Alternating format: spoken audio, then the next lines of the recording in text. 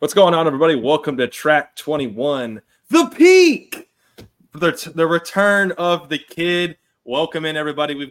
I'm the Rook, your host, joined by my other host, the kid, the analyst, and the medical guy. We got the entire crew today. Note the bottom of the analyst is a little notes there. Hated by T-Law, #analyst.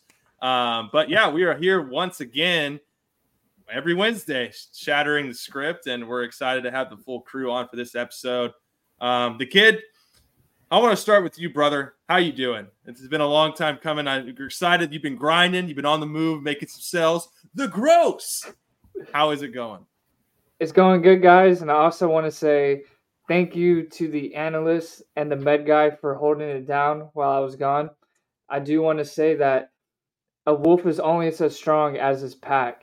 And I would just want to say thank you guys for holding it down while the man was trying to get his gross. And I'm excited to be back, and I missed you guys, and I'm ready to rock and roll today. Let's get it. Hell yeah. Well, welcome back, everybody. Let's get started. We'll go right into the Shatter the Script right after I announce my team. The World Series champs, Texas Rangers, defeat the Arizona Diamondbacks 4-1. The city of Dallas has broken the streak, broken the curse. Was the Rangers the curse in the first place? No, it's still Rowdy. It's still Jerry Jones. It's still Jimmy Johnson being in the Ring of Honor. But congratulations to the Texas Rangers repping you guys today.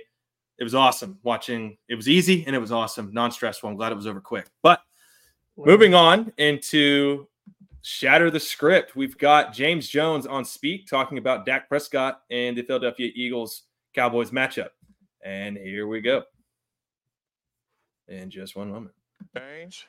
You know, this is the Dak Prescott that we've seen in this league. We've seen Dak Prescott in big-time games not show up. We've seen Dak Prescott in big-time games show up. We've seen Dak Prescott with the ball in his hands at the end of games, and we've seen Dak Prescott not make the play at the end of the games to win the game. That's what happened in this game. I'm not surprised that Dak Prescott goes out there and throws the ball all over the yard and has a really good game. Like, Dak Prescott is a good quarterback in this league. So none of that stuff surprised me. I knew it would come down to the quarterback with the ball in his hands last, and Dak did not make that football play. So with that being said, though, Dak Prescott, and it ain't close, was the best player on the football field, on both teams in that game. His team did not get the W, but he was clearly the best player on the football field, and you cannot argue that. The way Dak Prescott played, made plays with his legs, got outside the pocket, made plays with his arms, in the pocket, throwing the ball down the football field. If we would have told you Dak Prescott would have had 375 yards, 74 yards passing, 3 touchdowns, and 0 picks, y'all would have thought that the Cowboys won the game big. He was the best player on the football field. Clearly, Slim. Clearly.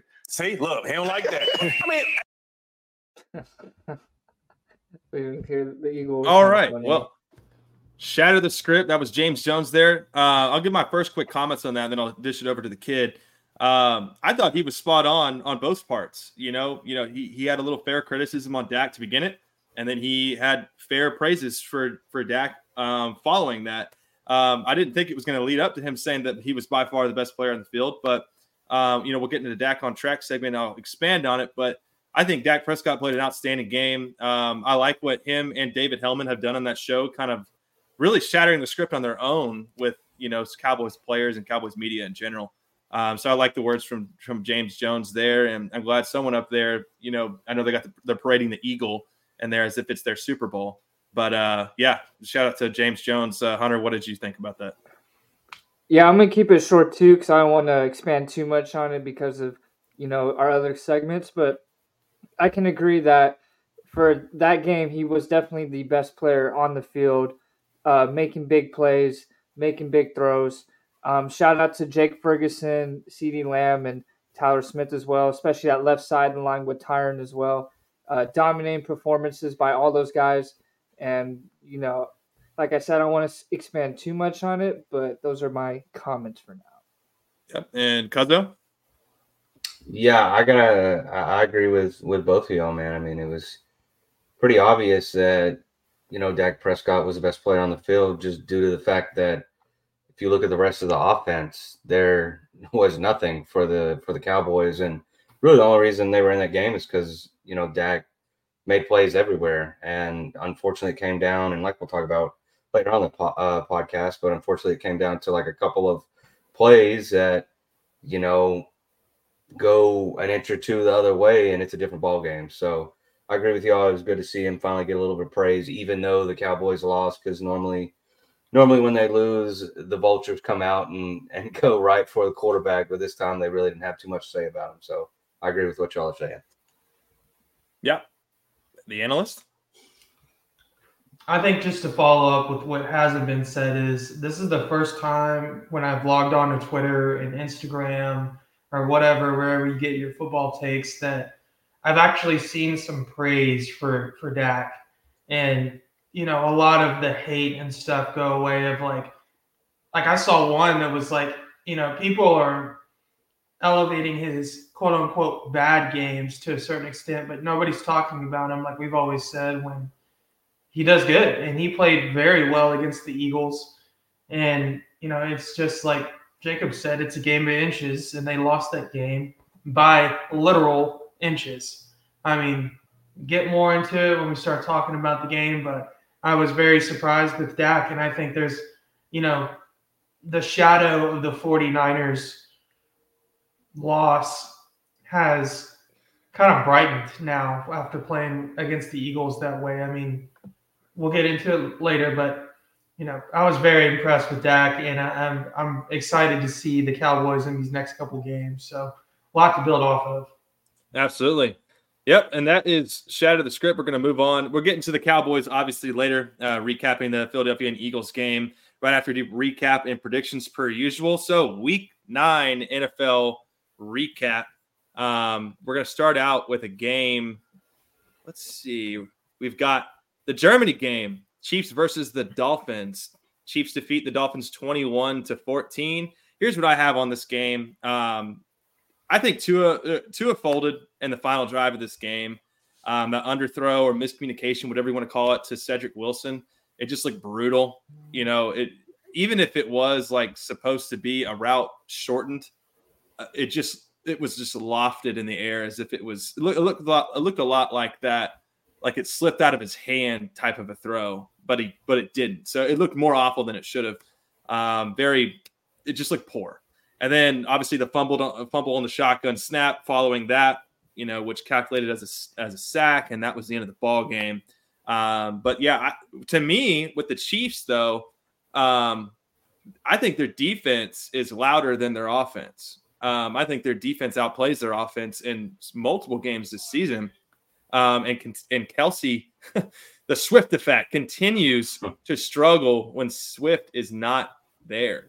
And not at the games with Mahomes' wife. So Miami has not beat a winning team in over a year, and that's very concerning, not only for like a Mike McDaniel as head coach, but, you know, for the Tua non-narrative or whatever you want to call it. I just think that Miami has a lot to prove. Yes, they probably will be a playoff team, but I just don't see them doing a lot of damage. Outstanding defensive ball game by the Chiefs, you know, shutting down the Dolphins. I really thought Tyreek Hill was going to have a big breakout game against his former team with all that smack talk that he was saying in the offseason. But nonetheless, Chiefs get the dub. But yeah, we'll move on to the kid.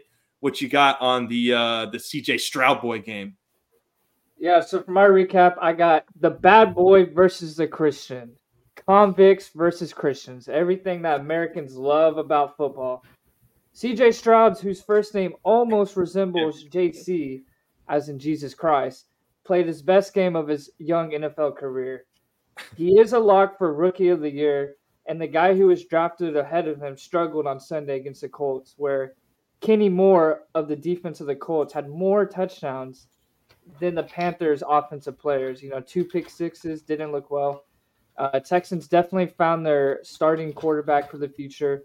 Hopefully he could take over City of Houston. We saw what happened last time when they found a guy like that, you know. But luckily he's a Christian man, so, you know, good things can happen. Baker Mayfield's late go-ahead drive was not good enough, while CJ Stroud just marched down the field and ended the game. I got some stats that happened. We got CJ Stroud, 30 of 42, 470, 5 touchdowns, rookie records. Woke Boy, 10 catches, 130, 1 touchdown. And then Noah Brownstains had 6 catches, 153, and 1 touchdown. And it was a pretty much, every time the Texans play at like noon, you're kind of like, you might be a little hungover. You might be kind of like, I don't really want to, Cowboys play later. But it was a pretty interesting game, and it was good to see that a lot of people are starting to see the value of CJ Stroud because he is a playmaker. Tank Dell, who we all wanted the Cowboys to get, very good player, and they'll be a problem in the next few years. They're still kind of learning, but they're gonna have to. That division in the next couple years is gonna be tough with T. Law, Will Levis, and who the fuck knows? It might be Caleb Williams and the Falcons. We don't know, but we'll see. Right. And that is my recap. All right. And Cuzzo, the medical guy, what you got on your game? So I have the Sunday night football game, Bengals versus Bills. Bengals win this 24-18. Just some of the notes I have is that the game started off hot. That both teams scored really quick. And then, the Bengals got the ball back and scored again. So it kind of looked like it was going to be a shootout. But just some of the notes I have is that it seems like Joe Burrow is back as well as the Bengals. He had just a hell of a game. I think he was 31 for 44, 350 plus yards and a few TDs and whatnot. So it looks like he's back. Definitely can tell kind of when, he's moving around the pocket. He's able to scramble out and do some different things with his legs that we weren't seeing in the beginning of the year. Also, another big contributor to this game was T. Higgins. He had a pretty good bounce back game coming off those rib fractures and whatnot, and coming back from injury and showing just, how, good this offense can be. I mean, they have, multiple weapons, at least 3 decent weapons at receiving. They've got Joe Mixon as well as Joe Burrow. So it looks like when they get rolling, they can be really good. And then kind of to the Bills, like I said, it started off hot. It looked like it was going to be a big shootout. But then it's like the Bills offense just went stagnant. It looked like they kind of lost their identity. And Josh Allen turned the ball over. But even before he turned the ball over, it just looked like they kind of just veered away from what was working. And I watched a video, I think it was last week on the Bills. It seems like their offense seems to be obviously Josh Allen playing Superman ball, but at the same time, Stephon Diggs playing Superman receiver. And it's like, hey, Stephon Diggs goes and runs some crazy route and has to make a huge play. And so it just seems like their offense just can get stagnant real quick. And then another one, I know it wasn't Josh Allen this time, but Dalton Kincaid had a terrible fumble when it looked like they were going to make a comeback. And those are just kind of the 2 sore spots for Buffalo's offense right there. Is, Josh Allen had a bad turnover, and then Dalton Kincaid's fumble was brutal. And so that just kind of put the nail in the coffin right there. That's kind of what I have for that Sunday night football game. I know the score is 24-18, but it really seemed like a bigger gap than that. So Joe Bengals Shiesty are back. Is back. Mm-hmm. Dude.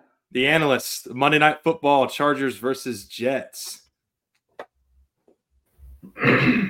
All right. Well, I've got the Chargers and Jets. Essentially, I watched this game, so you didn't have to yesterday.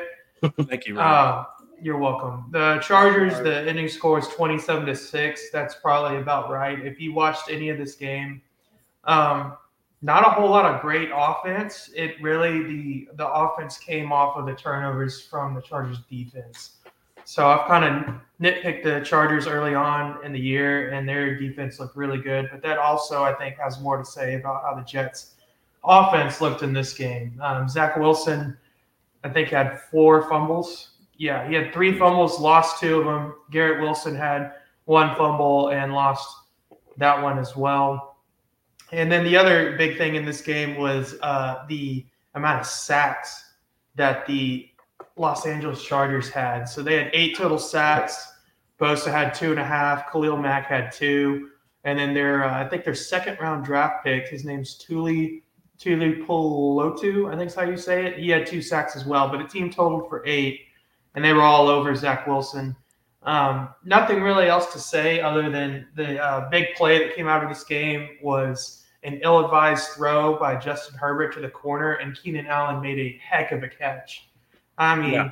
I was watching it live when he threw that ball. I was like, oh, that's way out of bounds. That's incomplete. And Keenan Allen had basically his back towards the ball, turned, caught that thing one-handed, and on the way down just snagged it and brought it in together right at the last hit. Yeah, there's a good picture of it. If you're watching It was unbelievable. So that was actually, I'm pretty sure that was on 3rd down as well. It kept the drive alive for the Chargers, and they ended up scoring some points off of it. But if you're a Jets fan, it makes you wonder what your team would look like with Aaron Rodgers. I mean, their offensive line is basically a shuffle deck right now. I think they said on the broadcast that they've had 8 or 9 different starting lineups or different combinations going on there. But at this point, I don't understand why the Jets don't, give the ball more to Breece Hall, or just tote the rock down the field with Breece Hall and then force feed Garrett Wilson. I think they tried to, but Zach Wilson just holds on to the ball too long for what the Jets are. So ending score on this one was, again, 27-6 Chargers. That score was definitely inflated. The Chargers did not play, incredible. It's just the Jets were giving them the ball on really bad field position. So 27-6 Chargers. I believe Zach Wilson was sacked 8 times that game. Yeah, that's what I said. He had 8 total. The Chargers had 8 sacks. It's crazy. I'm very glad that Ryan got that game, because if I had to say that second round rookie's name, we would have been here all day. Yeah, I was going to ask you to say that 3 times fast. I think it's Tuipulotu. Brother would have sounded like radio. Tootsie Roll Pelosi. What? Tootsie Roll Pelosi. What is it? Oh.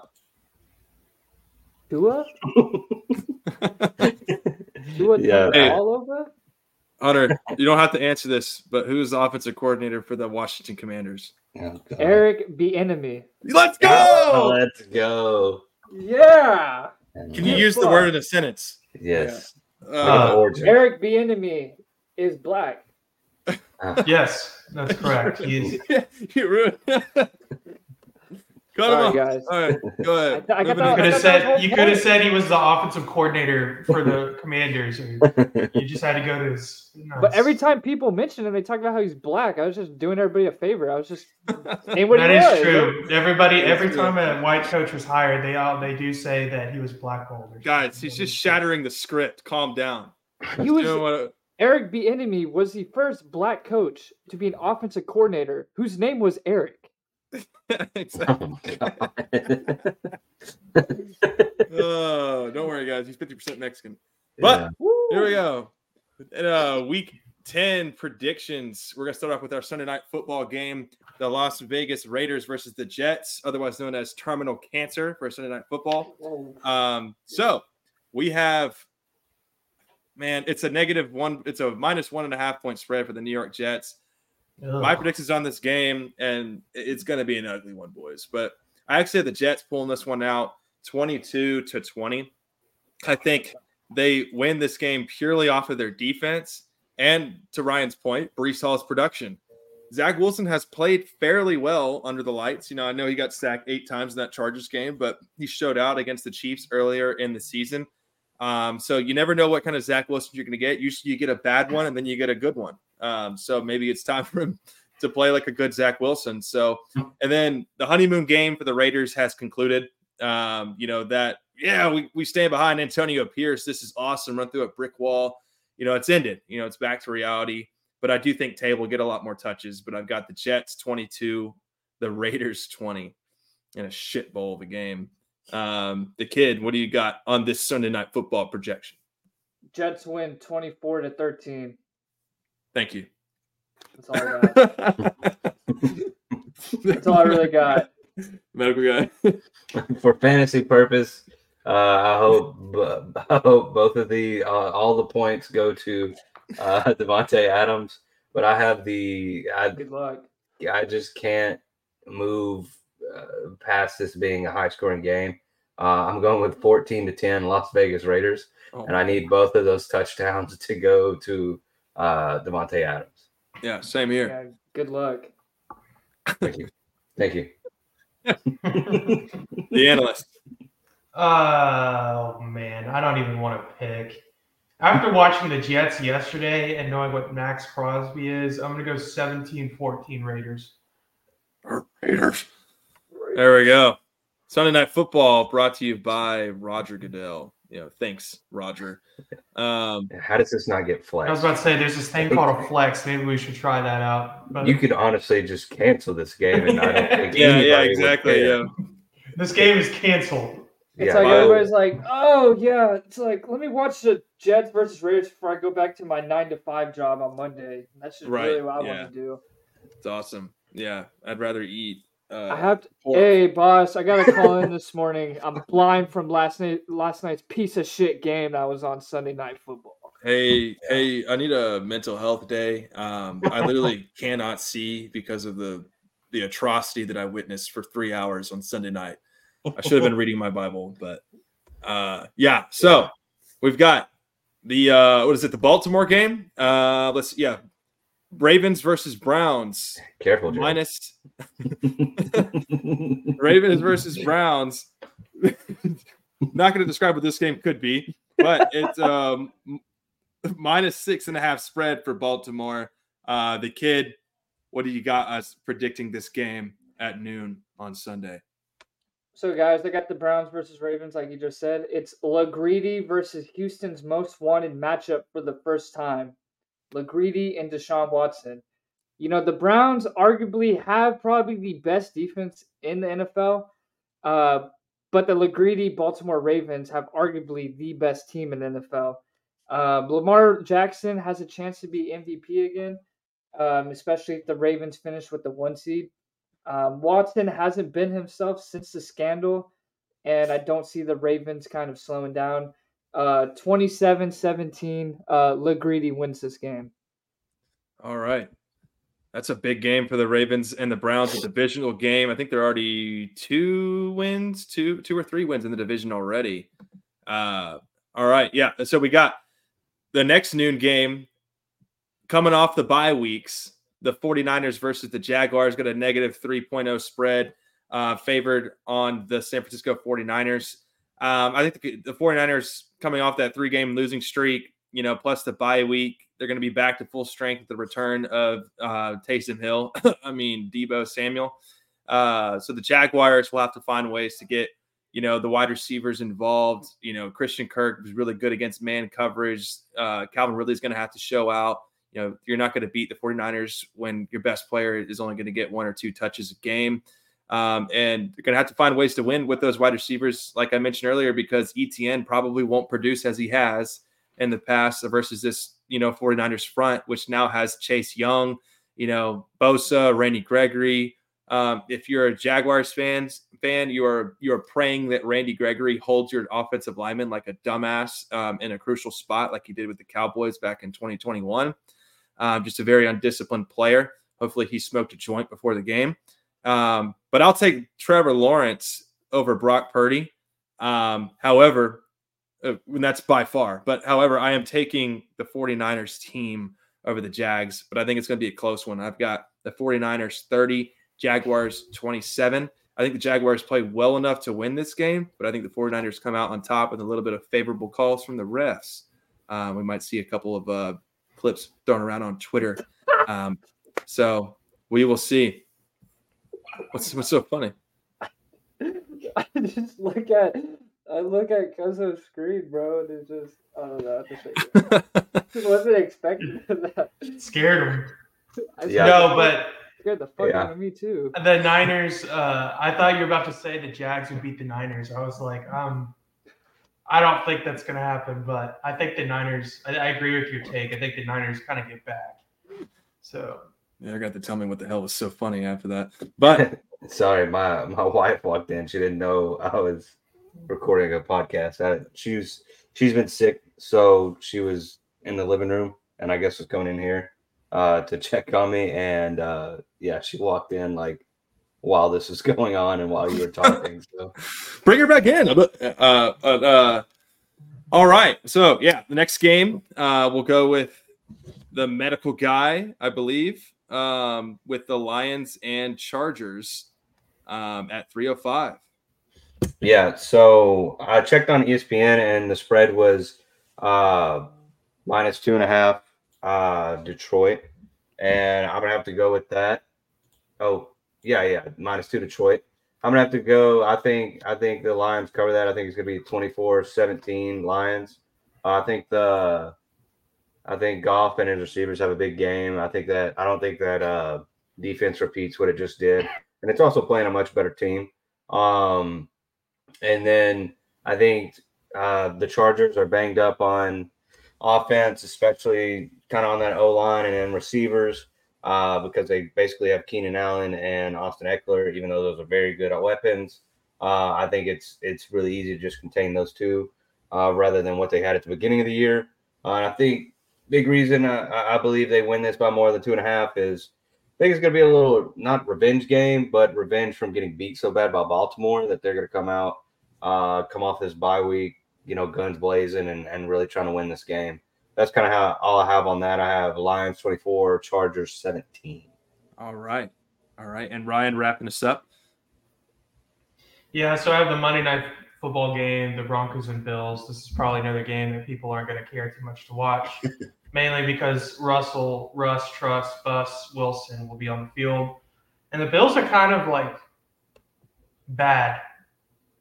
I'm kind of starting to put them in the bad group. I know that weird. Might be a hot take, but I honestly, the Bills, the last time I checked the spread was 7.5 to Buffalo. I honestly would bet against that. I would take the 7.5 to the Broncos. They just played the Chiefs pretty well, and the Bills just can't seem to figure it out. So interesting. I still think the Bills win, but I don't think it's by 7.5. I'm gonna go 21-17 Bills. 21-17 Bills. Does Russell Wilson? Does Russ cook? 12 No, or he 19? continues his 150 yards and 3 touchdowns.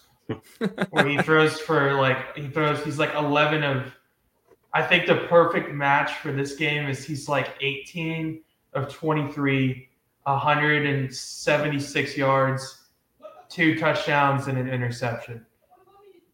That's a Russell Wilson game right there. Yeah.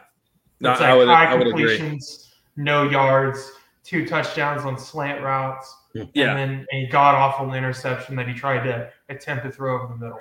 Yeah, and we see on Twitter from PFF or somebody, they'll post his completion percentage and touchdown to interception ratio as if it means shit and say that he's cooking, but it's whatever.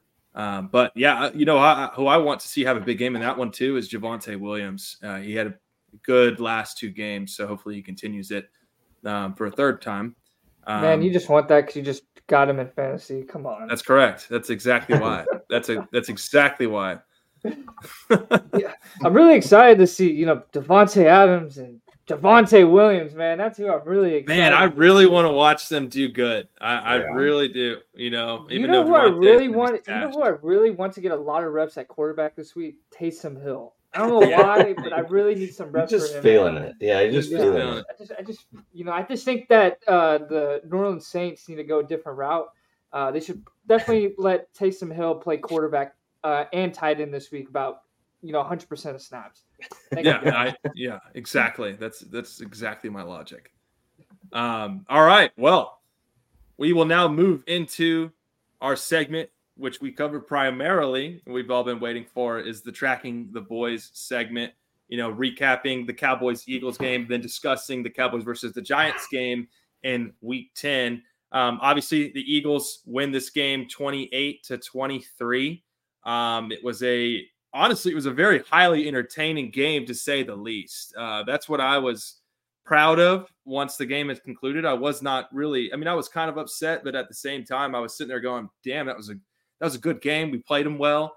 And honestly, it was exactly what I predicted in the previous pod. I was 1 point off on the score prediction, but my main, projection was that we're going to play them well, but we're just not ready to beat them. yet, or we need a little bit more time, get, Leighton Vander Esch back in the mix at linebacker, whatever it may be. I feel like it wasn't the time.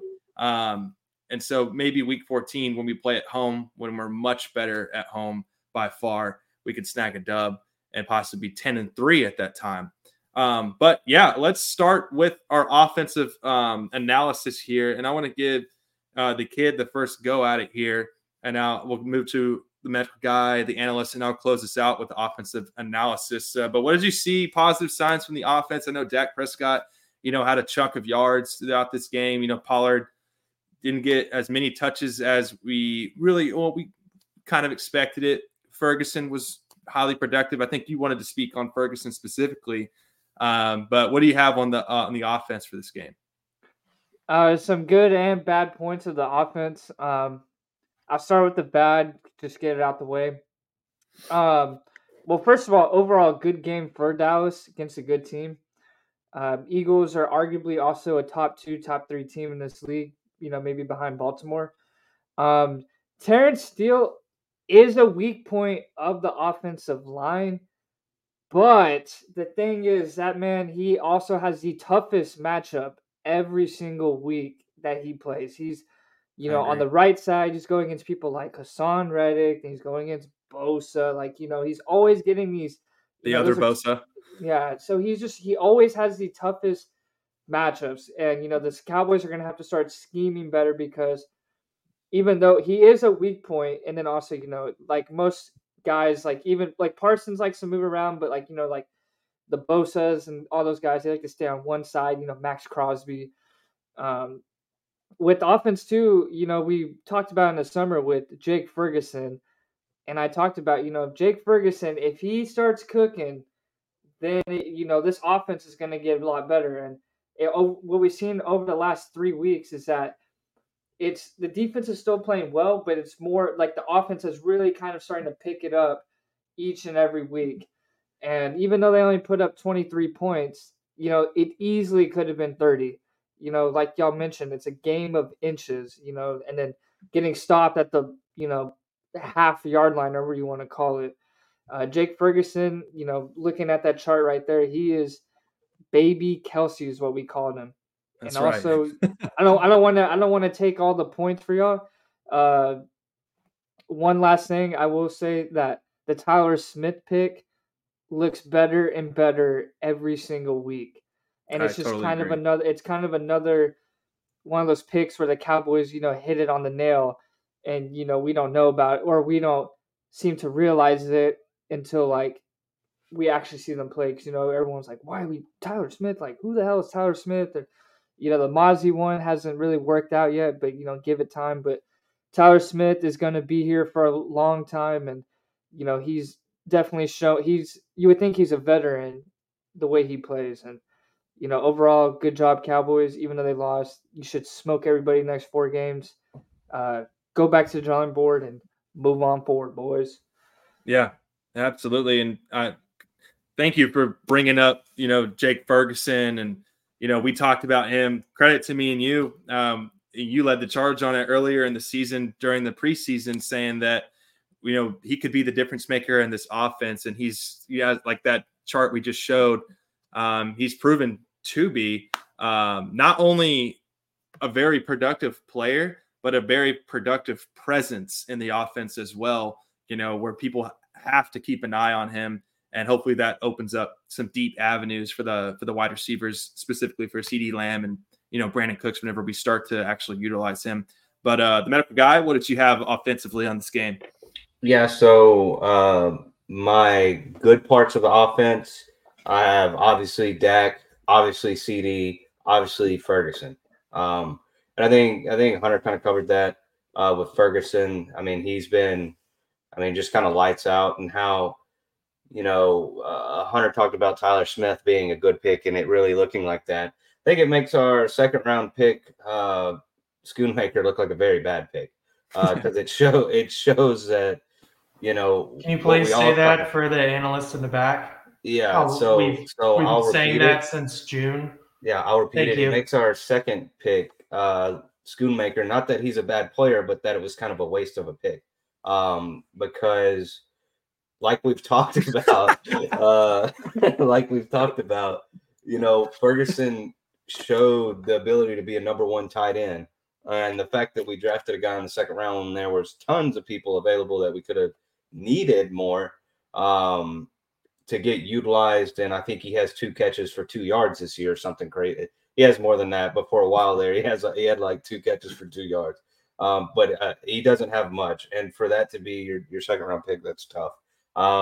But yeah, the good parts were Dak, CD, Ferg. Obviously, like Hunter mentioned, Tyler Smith. I honestly thought majority of the O-line did fine outside of one spot. And so that'll kind of go into my next point is the bad. And I thought the bad was obviously Terrence Steele, Michael Gallup, and then Brandon Cooks, not by his own doing, but due to just utilizing him in the offense. I think I don't know, it just doesn't make sense how, like we've talked about with CeeDee Lamb and Jake Ferguson kind of being that more intermediate, like our short to intermediate playmaker routes and stuff. And then you have them, and it'll obviously get utilized later. But then you have Cooks who could take the top off that then takes someone away from those intermediate short routes. I just think we haven't game planned very well. And I think we've got to figure out a way to get him involved. And then with the bad with Michael Gallup, I mean, he's just regressed so bad. Yeah. Not to take anything away from the guy, because, you have ACL surgery, you get paid, you got so much to live up to. And it just seems like he's just not the same player. And that play that he dropped on that shallow route over the middle, that was an easy first down, if not more. We've seen that play in the past where Gallup takes that, specifically, I think, in a couple of years ago against the Giants, where he had that big 3 TD game. Him take that and go for 15 plus yards, break a tackle, do whatever. And here he almost looked surprised that the ball was thrown to him. And I just think that's just such a bad look. And it shows that, Jalen Tolbert's got to start taking those reps. Cavante Turpin's got to start taking those reps. Isn't it crazy? Isn't it crazy Martavius Bryant, we just signed off the street, might be getting those reps. Like, please God, no. And then my last bad one, and I'll be done with my points, is, and not from his own doing, but Hunter Lepke. Okay, Hunter Lepke needs to be utilized. Watch your mouth. Not because he's bad, because the coaches aren't utilizing him. I think he could do the same thing the Schoonmaker guy does on the offensive line, being utilized as a tight end that can catch. Or how everybody talks about Zeke, everybody wants Zeke back for short yardage. You got a dude that can cough and go 2 yards. And so it's like, it just doesn't make sense how some of these weapons we don't utilize. But those are my good and bad points from the offense. But overall, was a great game to watch. Honestly, probably insane viewership. And I'm ready for the next, 8 weeks or whatever it is. The kid, were you going to say something earlier? You said, isn't it crazy? Isn't it crazy, guys, how nobody predicted this? Why the fuck is Cavante Turpin getting more, offensive reps for, plays than Brandon Cooks? We traded for Brandon Cooks, and for some reason, they be scheming Cavante Turpin. That dude literally was in the blue tent. We thought it was a shoulder injury. He comes in for one play and scores a touchdown before they even give the ball to Brandon Cooks. I don't know. Do you want my honest answer, or do you want what the Cowboys media will tell you? We always want you to be honest with us, right? Yeah, why? Okay, well, the honest answer is Jerry Jones going down to Mike McCarthy's office and going, that little guy wearing number 9, I really like him. You should scheme up some plays for him. I like him a lot. He's a good ball player, Mikey. He reminds me of the glory Tiger. Yeah. Mikey. Whoa. Yeah, get it, Big Mike. You got to get him in there. You got to let him score some touchdowns. It's going to be big for us. Big. Yeah, but I totally agree. Yeah, and one last question, and I just want to ask Jacob. You mentioned that you wanted to get Cooks involved. What do you think is the best way to get him involved? I know he's a deep threat kind of gasher, and we seem to be using him for curl routes exclusively. My my projection would be to get him on man-to-man crossers, to get him in a zone. You got to get him somewhere in the middle of the field to take away a safety. But what do you think is the best way to get Cooks involved? Well, absolutely, I agree with you. Basically, take the routes that you were calling for Michael Gallup that he can't seem to do anything with, and give them to the faster guy that seems to be able to catch. Because if we've seen like Brandon Cooks running across a shallow route, he catches that ball and can run away from defenders. And then same with having him as, like we talked about last week, him being an X receiver. He can win by himself, whether it be with his speed or his route running ability. And having him on a side with single man-to-man coverage, even him running a slant, that's literally what he does. He runs fast. And so, honestly, just taking what you're throwing to Michael Gallup, where it seems like he's kind of a two-trick pony right now. It's a stop route and a try to jump over somebody, and giving those to Brandon Cooks, because they do it with Kevontae Turpin, and they're very similar. And so I just can't imagine how it can't translate as well as him running, deep routes and taking the top off of the defense and whatnot. Right. Yeah. Mike McCarthy turned Brandon Cooks into a jump ball curl specialist. I'm sick, bro. I'm sick to my stomach. Yeah, he's turned Brandon Cooks into Dalton Schultz almost, and it's just insane.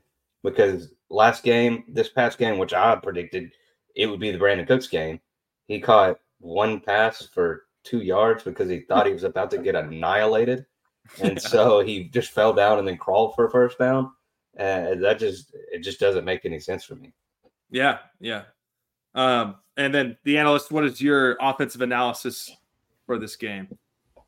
Well, there's been a lot of points that have been made, and I like how everybody's doing the good and the bad and the ugly. So I think everybody's touched on the good. I thought Dak played a great game, and like I said earlier, I'm finally glad to see that somebody else is recognizing that, Dak has not been the problem in these big games. It's always coming down to some nitpicky bullshit penalty that, is crazy. It's just tough because, like, you watch a Dallas game, and I told my wife this when we were watching. It's like watching witchcraft because, like, you literally watch Dak. There's literally video evidence of Dak turning and going, "Hey, this dude right here is eligible. He's eligible, right?" To the ref in the white hat. Ref's like, yeah. And the ref literally shakes his head.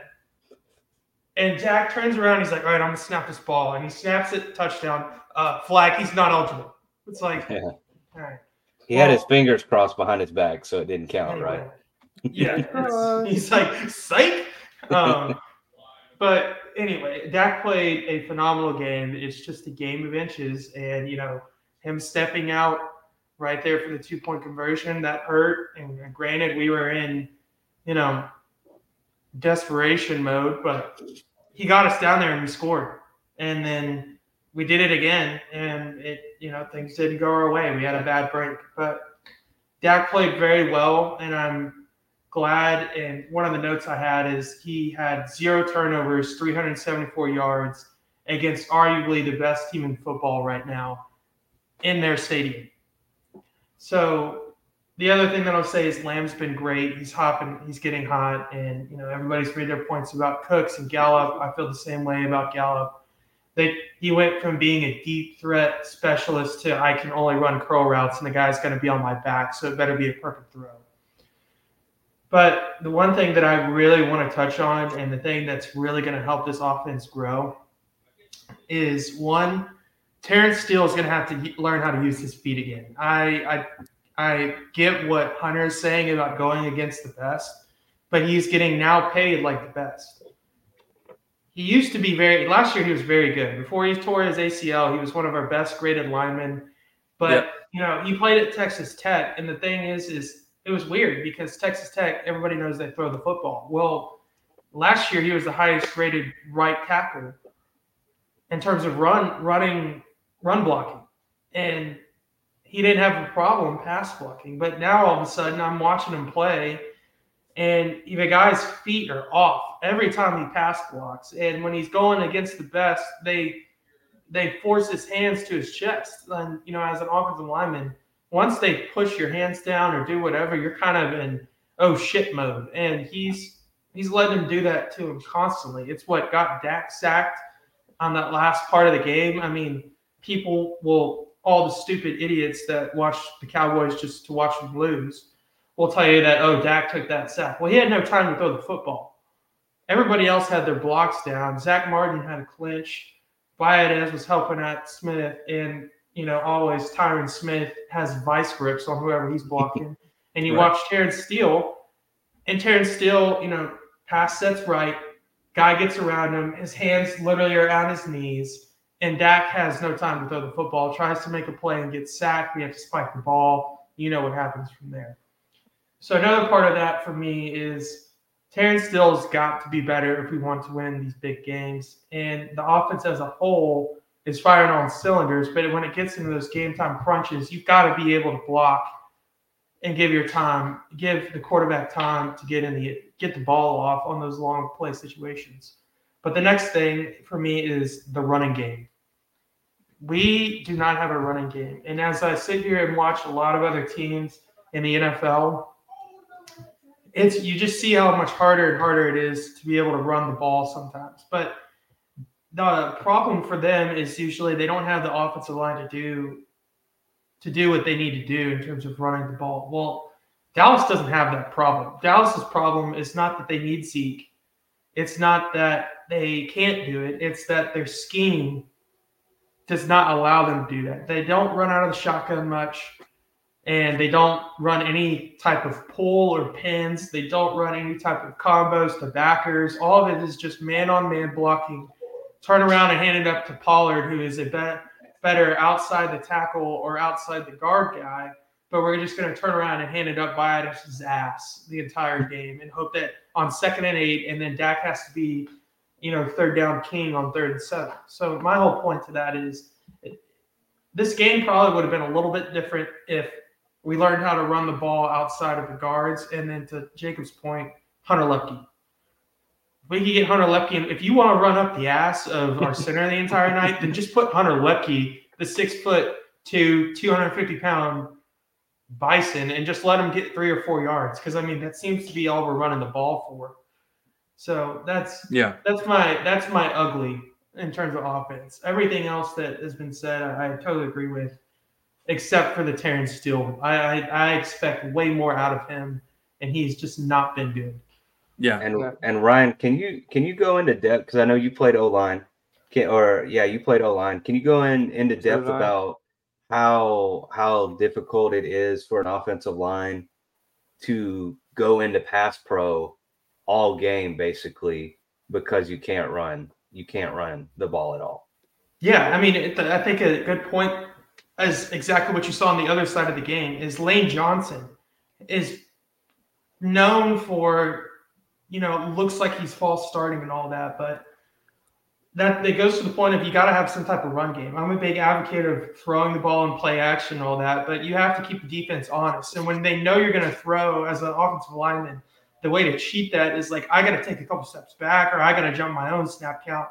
But all that does is it allows Hassan Reddick or whoever, Terrence Steele or whoever is blocking, it just allows them to pin their ears back because they know, first off, reading their Dallas split.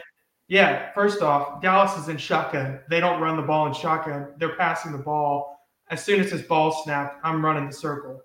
And that's really hard for offensive linemen. If you're in pass pro all night, it's basically like you're just catching defenders at that point. It's tough. So Dallas, I think, if they're going to be a threat in the playoffs, they're going to have to figure out the run game. And Jacob's absolutely right. That's why the Eagles are so good at protecting Jalen Hurts most of the time, is because they have the threat of Jalen Hurts being able to run, but their offensive line is just – their scheme in terms of running the ball is, in my opinion, probably one of the best schemes out there. Maybe second to the Ravens, but their scheme of running the football is just so good. And that's where Dallas, I think, needs to get better and then utilize Cooks as well. Yeah. Yeah, and I agree on all fronts. Oh, well, I was just going to say, My bad, I didn't mean to cut you off. Go ahead. Like with Tony Pollard, he seems to have lost like a little bit of juice post injury. You kind of saw it in the Chargers game where he almost took it to the house after he actually made a good broken tackle. But last year he probably would have scored that. And him being a third down back or 3 down back. I'm sorry. He also doesn't have kind of the fresh legs kind of juice. He's having to be in the field on first down, second down. They're gonna have, like you said, we're gonna have to start using Hunter Lepke, Rico Dowdle. Because with Zeke, it's not like Zeke's having an awesome, fantastic year, but with Zeke, he's not playing 3 downs, after getting hit in the knees for 7 years straight in the trenches. He has a little bit, he seems like to have a little bit of boost, but if he was on the Cowboys, wouldn't really, he couldn't do anything that we can't do already. But my counterpoint to that would be how much of it is juice and how much of it is effort and confidence, because Tony Pollard doesn't want to run up the 0 or the 1 gap every time. He's best, and where he had his best runs is in those stretch plays and those pitch plays and those, misdirection plays where he's got 2 or 3 linemen out in front of him. When you see him at his best, it's on that play that the Cowboys run like once or twice a game where they motion in a receiver, and on that same side, it's basically a crack sweep where they get Tyron Smith out in front of Tony Pollard and he gets 6 or 7 yards. It's stuff like that where it's like, I think Pollard's at his best when he's running outside the guards. And I don't think it's about that he's tired, because they can always spell him, but it's just the fact that they are constantly running him up in there against like Jalen Carter or Aaron Donald, all these guys that we've been playing. It's like, quit doing that and let the dude tire out the defense with his legs. And yes, there are times to run up the middle, but that's why you went out and got Hunter Lepke, and that's why he's on the 53. So yeah, that was been kind of my big thing about TP over the years, was that he's not really like a true 3-down back, and then with him moving to that role, it's kind of hard to you're gonna have to he's gonna have to establish running up the middle and stuff, because if you only do that with what's his name like Lepke, then it's not like you're not gonna be able to fool anybody.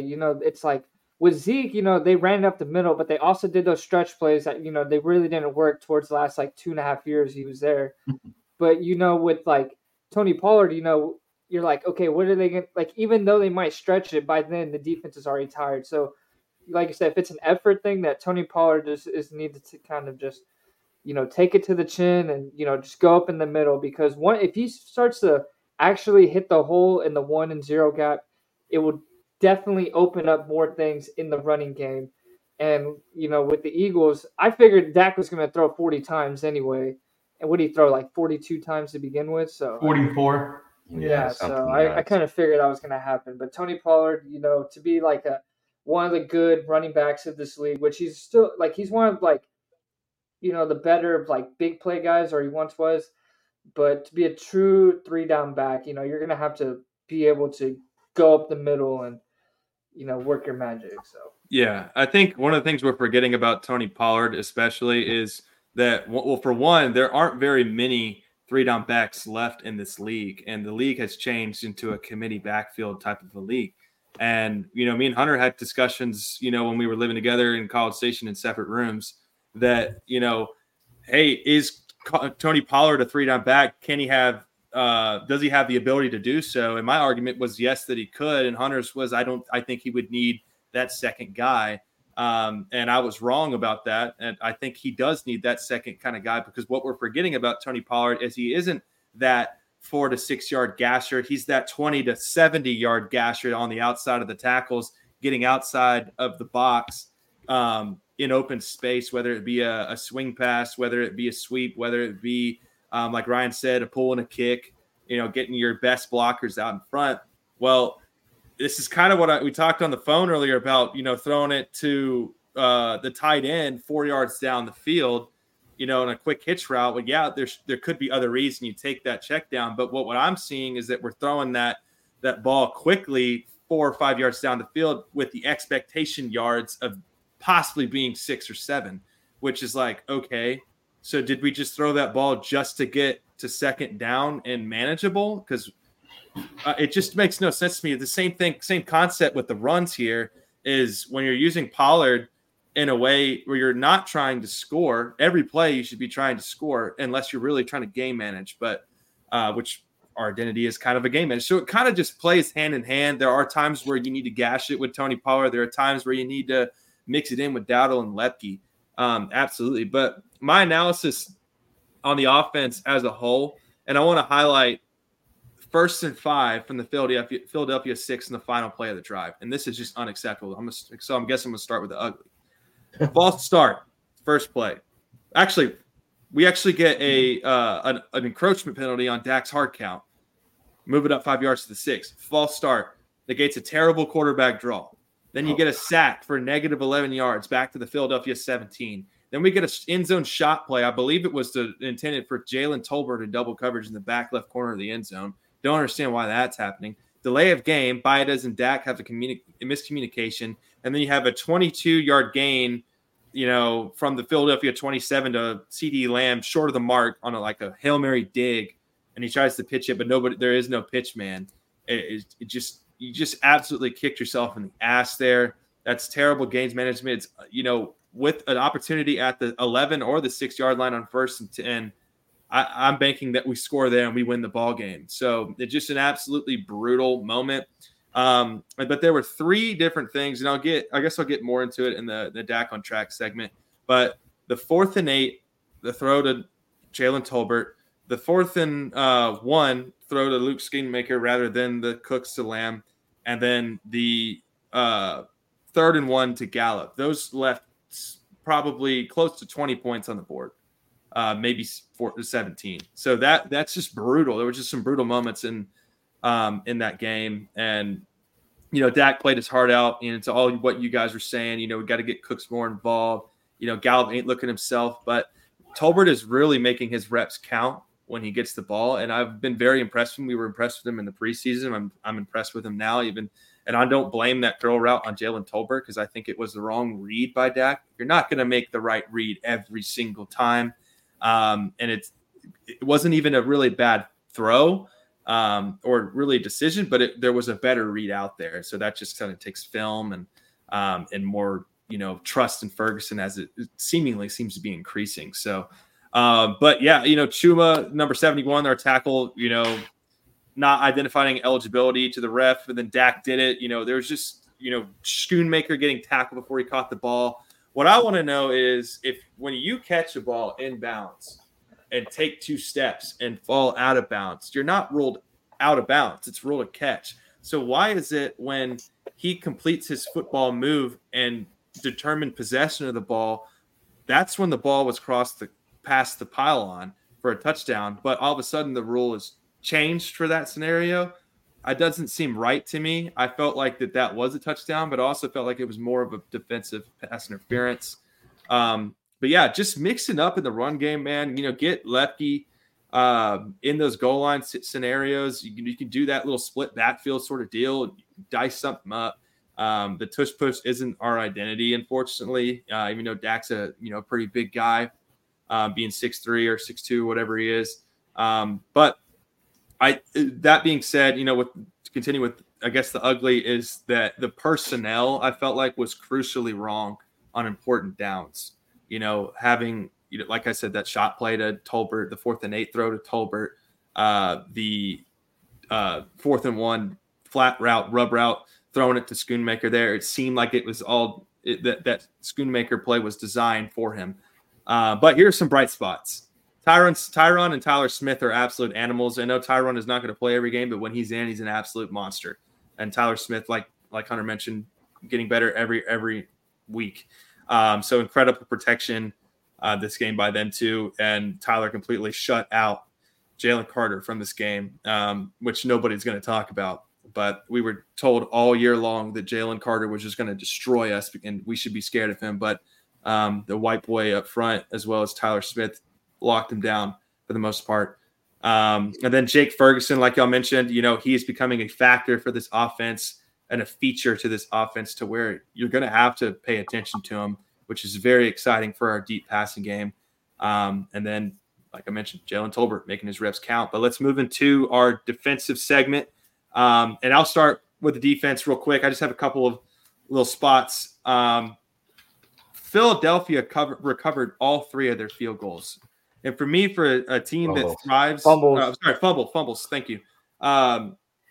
For a team that thrives on turnovers like the Dallas defense, we've got to have those, especially that last one from DeAndre Swift, on that last drive of the game. It just before we get the ball back, but it just was brutal to see that. I think our defense, like the Metro guy has mentioned a lot of times, is our defense has struggled seemingly against the RPO and dual threat quarterbacks, but we did a fairly decent job, especially, in the fourth quarter, of eliminating that presence from the offense. And still, not one receiver from an opponent team has surpassed 100 yards receiving. And I thought it was great that CeeDee Lamb on Darius Slay alone had 4 catches for 65 yards. That's 1 less yard than A.J. Brown had in the game.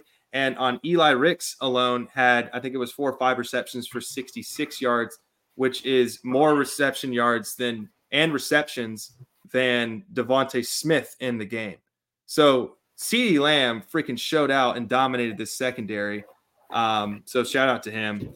And then last thing I'll say, Parsons, you play like an animal, dude. That was a hold, and you were right to be upset. He's played his ass off, and he made his presence known with Jalen Hurts. So the kid, what did you have on this defense? I'll be quick and short. One thing is, I didn't think the defense played bad, but I don't think they played awesome. They had a little bit of trouble at times getting off the field, especially on that first drive where they converted 2 fourth downs.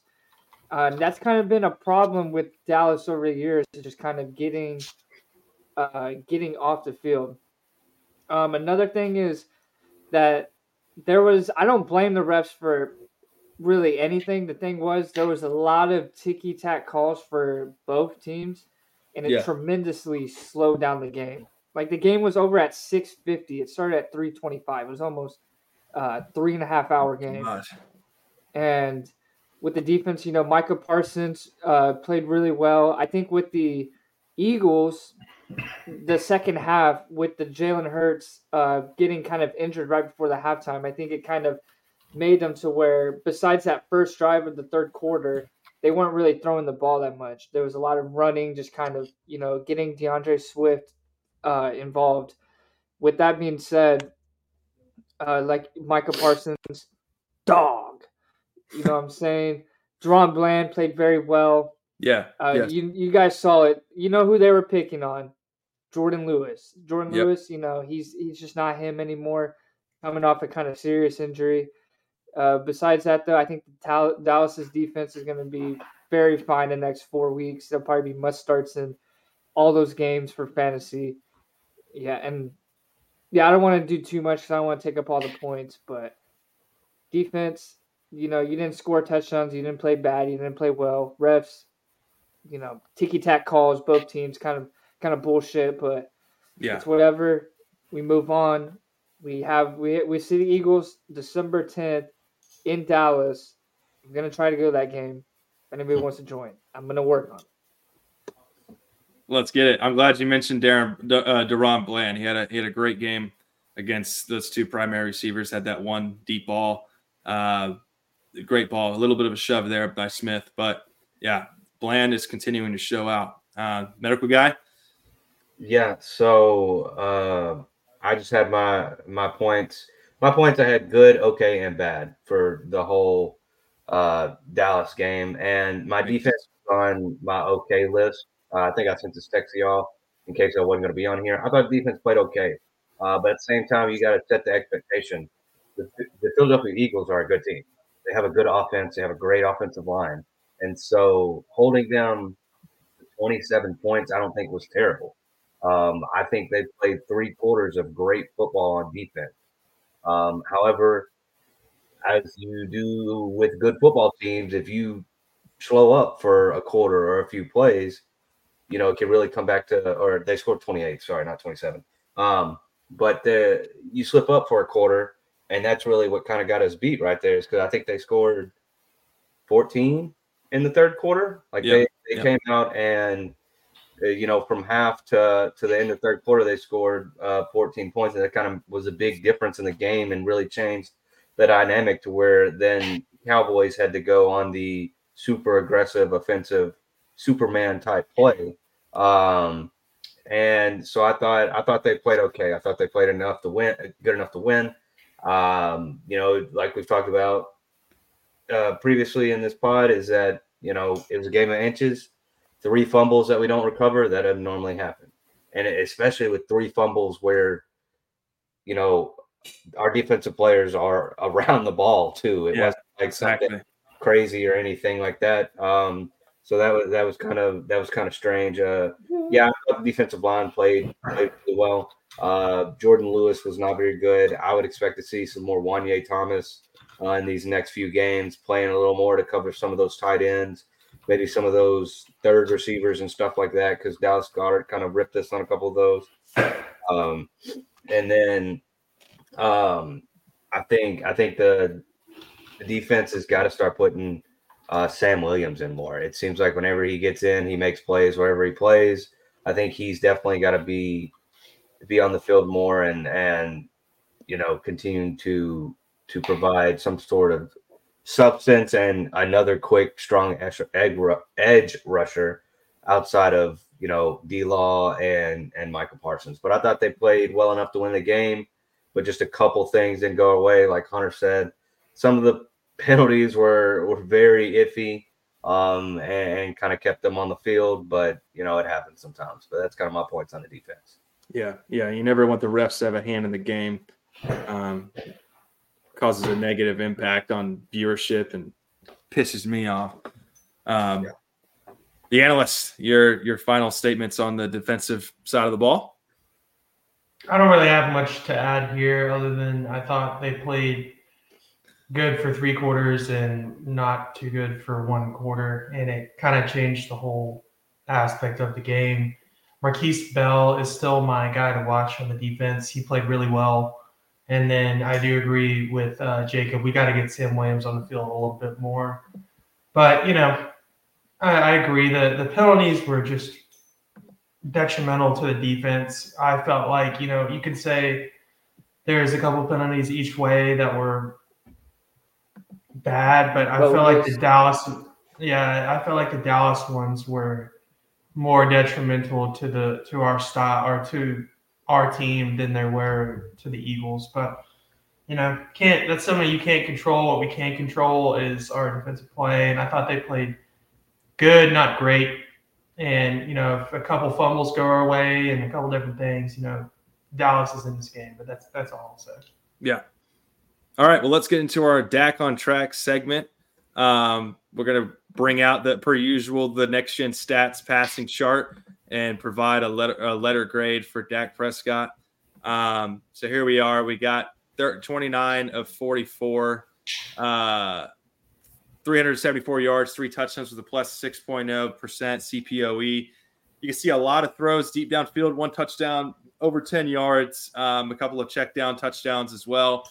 A lot of completed passes over the middle, a couple deep over the middle as well. And then a lot of green dots, which is what we love to see from Dak Prescott in games where you're playing the best record team in the league. So what I have for Dak Prescott and the Dak on track, and I wanted to get into this earlier, is Dak made great plays on crucial downs to maneuver the offense the length of the field, and was consistently able to put his team in a position for touchdowns. However, failing to capitalize on 4th and 1, 4th and 8, and on the 2-point conversion, and on 1st and 5 from the Philadelphia 6 was brutal. And it's not like, you know, the medical guy's term earlier. It's not to say that it was his fault, but it was just brutal that they didn't go our way. I'm gonna try and phrase this as it was in my head.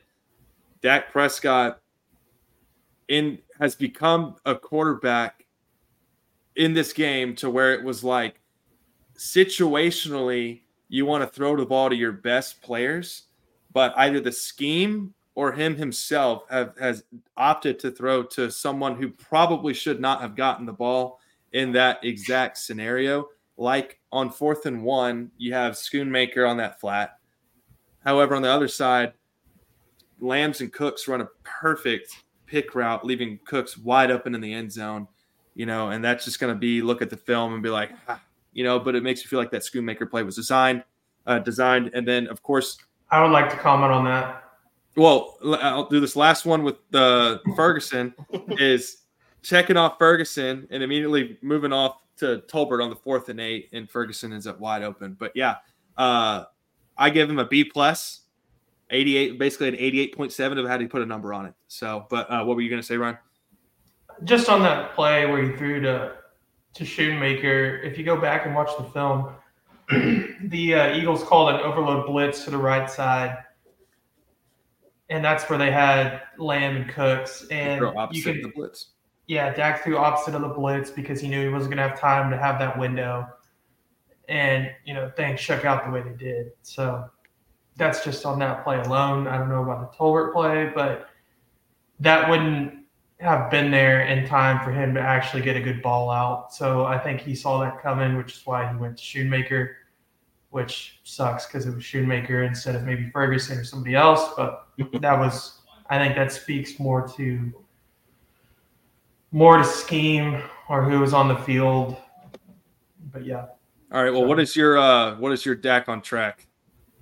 Mine is, if you look at this passing chart, it just shows a typical Dak passing chart, which is he uses the entirety of the field in almost every game he plays. Unlike somebody else that I always criticize, Russell Wilson. He's very, very good at hitting everywhere on the field and using all of his targets. So I'm going to agree with Jared here, B+ on Dak. He had great numbers this game. If we just came out on top, it would have been an easy A for me. It was just in certain situations we couldn't get it done. And not all of that is on Dak. That's a team thing. But, he had a great game, and he's kind of proven like, hey, I still belong in the top 10 conversation or top 12, wherever you want to argue. But, he had a great game away. And I think that gives them a lot of confidence moving forward throughout the season. Yeah, I mean, through 5 games, Dak Prescott had 5 touchdowns, 4 interceptions. In his last 3, he has 8 touchdowns, 1 interception. So he's had a great past 3 weeks. So props, to Dak Prescott there. And the kid, what is your Dak on track letter grade? Well, for one, I don't know why every time I do these, I always have a higher grade than y'all for Dak. I don't know what it is. I don't know what. For hard graders, I guess. Yeah, and then next thing, but it's like, I don't know. It doesn't make sense to me. I think I like Dak more than y'all like Dak, apparently, because it's getting maybe to you that do. point. You're like I'm not going to call you a woman, but with women, like they don't. No, listen, hear me out. Women like dudes usually by hating them. So if they hate on him so much, they're like, she's definitely got the hots for me because she's being mean. So maybe you have the hots for Prescott. You just don't want to admit it yet. Yeah. Hey, thanks for mansplaining how a woman thinks, Jared. Thanks for that, man. Well, it's a Sigma myself. The women watching and listening are really gonna enjoy that. Yeah. The 1% of our listeners. Yeah. Yeah. So what I like to say with Dak has played his best ball consistently for the first time since post ankle break and pre calf injury. So I'm talking like just every game it's just like boom, boom, boom. And I haven't really seen a Dak consistently do that, like I said, in a long time. I'm glad the 49ers smoked this team because it's like the Thunderstruck movie with Kevin Durant, that little kid. They switched powers for a little bit, and then the 49ers, they played their Super Bowl, and next thing you know, they can't do dog shit anymore. And then you got Dak over here who's been playing his best 3 games all year. Another thing is with Dak, I'm going to give him an A, which kind of gives me to, it wasn't about the throws that he missed. or made. It's just more of, which I kind of wanted to ask y'all, because he missed a lot of reads. Is missing a throw worse than missing a read? Which one I kind of want to get a kind of a take that y'all think, like, is it worse if he would have made the read and then missed the throw, or is it he missed the Made wrong the read? throw but missed the read. Yeah, I don't know which one is kind of like. I think missing a throw is worse than missing a read. I agree. I think that if you make your read, you're usually making a good throw. But if you miss your throw, you kind of goes into play with, it was a bad read, or it looks a lot worse if you made the right read but made a bad throw. It's No, like, that's what I'm wide saying. open. That's Yeah, what exactly. I'm saying. Yeah. Man. That's what I'm So I saying. think Like, is it worse that he did that if it's someone like, yeah, like someone who's completely open, right? And they like overthrow him, or then yeah. you got the guy who's open and he doesn't get. There's like. So a perfect example is that Cook's curl route. I think it was earlier in the game that Dak like heaved over his head, and he did have a little bit of pressure. It was the right read, but it was a bad throw, and I think it brought up a third or fourth down. Might have been on the first possession, actually. I could be wrong, but like in that instance, yeah, I would say, in my opinion, a missed throw is worse than a misread. I think that's what I said the first time, right? Yeah.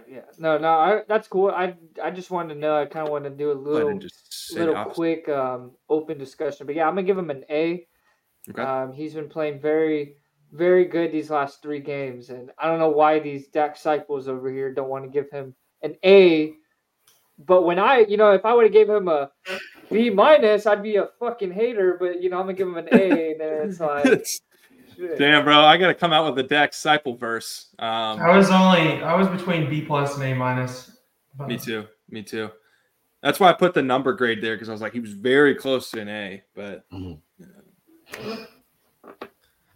that's all. The medical guy. All right, I didn't know if Hunter was done or not.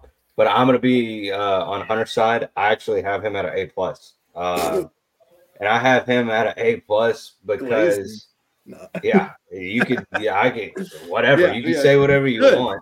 If we're gonna say wins are QB stats or not QB stats, and you can't give them an A plus. But like, if you look at this game, the Cowboys are getting beat 28-0 with 64 yards on the ground. Not even that much. 50 yards on the ground without Dak Prescott.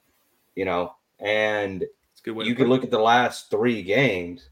I mean, Dak's been as good as he's ever been in the last 3 games, whether it be decision, whether it be throws, whether it be making plays with his feet, whatever.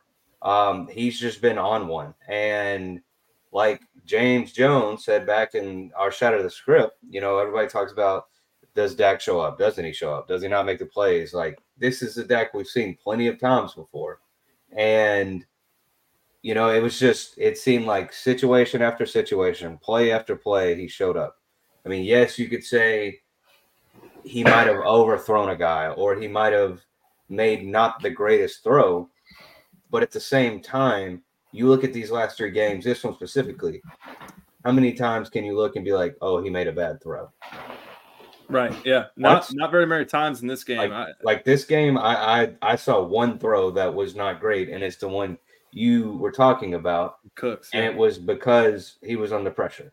And even decision-wise, like, yes, slowing it down on film and frame by framing it, it's real easy to be like, hey, he needs to make this read. And it's like, well, yeah, it's real easy to watch Madden NFL All 22 and be like, yeah, what the hell Dak's looking at? But at the same time, we saw every majority of every play, what have we talked about being a weakness? Terrence Steele.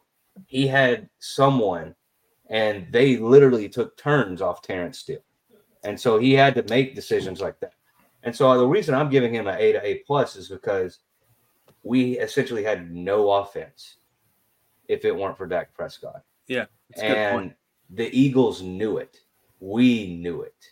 You knew, and like we talked about dropping in the pass pro all game and pass set.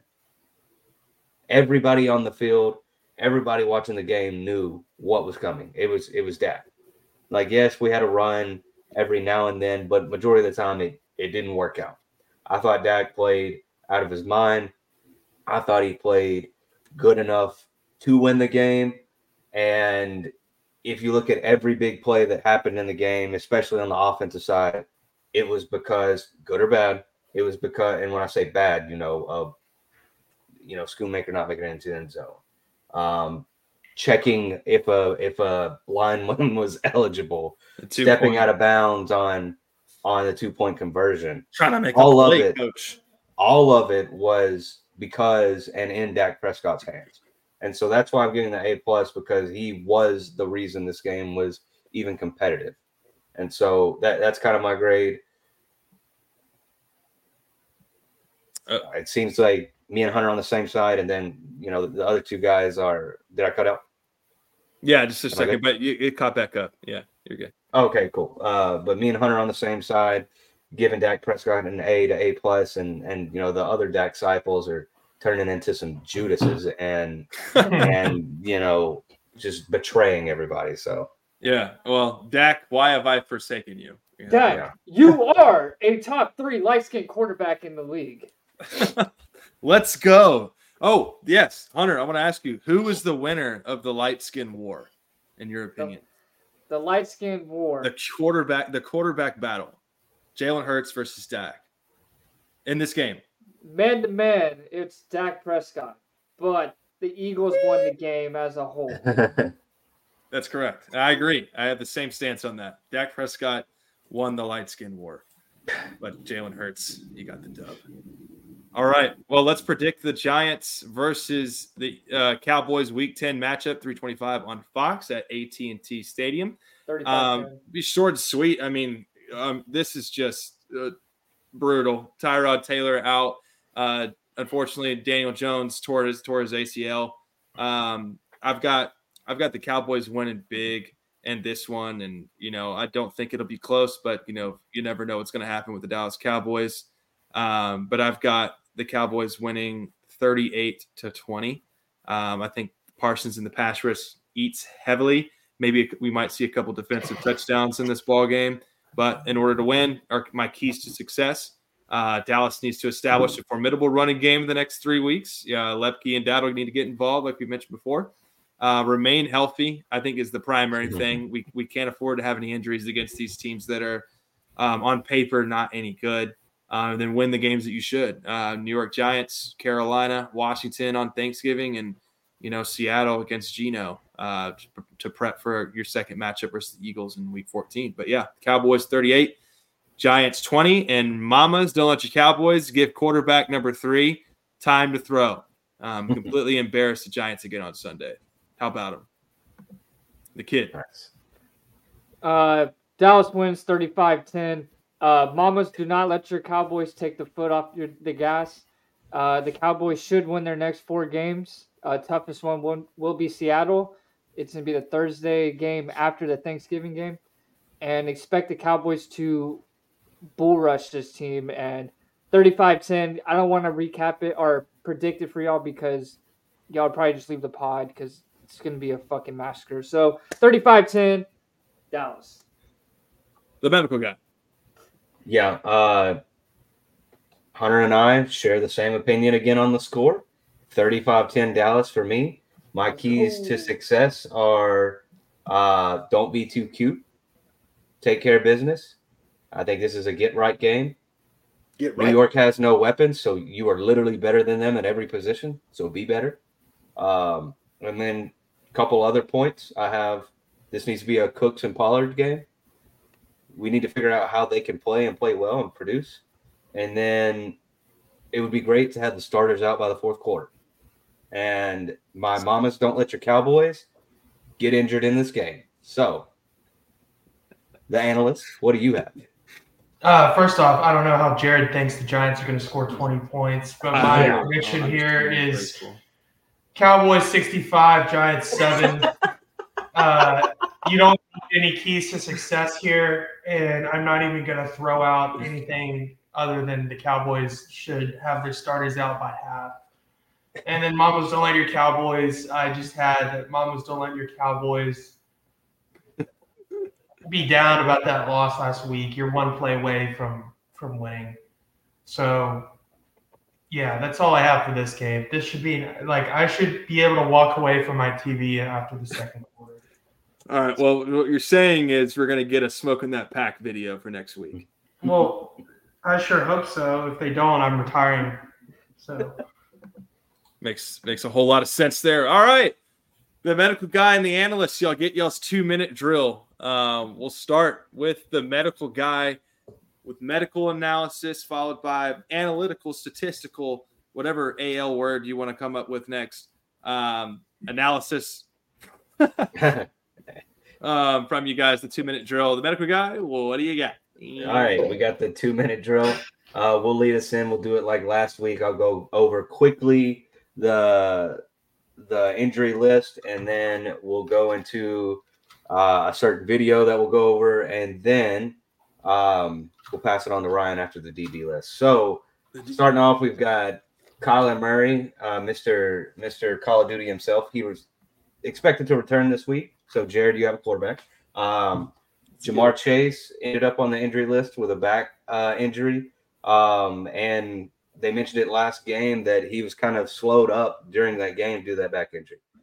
David Montgomery, running back for the Lions, he's supposed to return this week as well.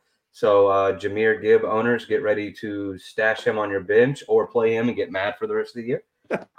Next is Christian Watson. He's got a chest and back injury. He was ruled with no concussion, but is ruled questionable. And it's interesting if you are suspicious of a concussion, that's not necessarily a good thing. And then one of your favorite players, Jared, Kaimi Fairbairn, the kicker for the Texans.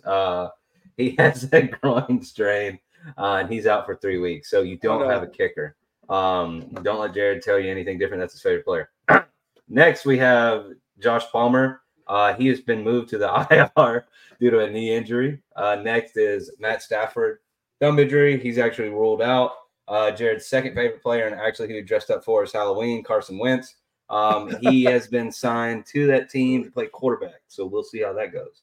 Jalen Waddle, he ended up on here with a knee injury. They actually came out and said that his knee looks worse than what they expected from that Chiefs game, so something to keep an eye out. Tyrod Taylor, out with rib injury. Daniel Jones, out.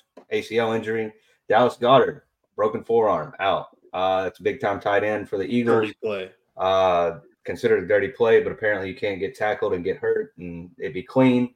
Deebo Samuel is expected to play this week, coming back from his shoulder injury. So now Brock Purdy will return back to his top 10 status, according to Ryan, the analyst.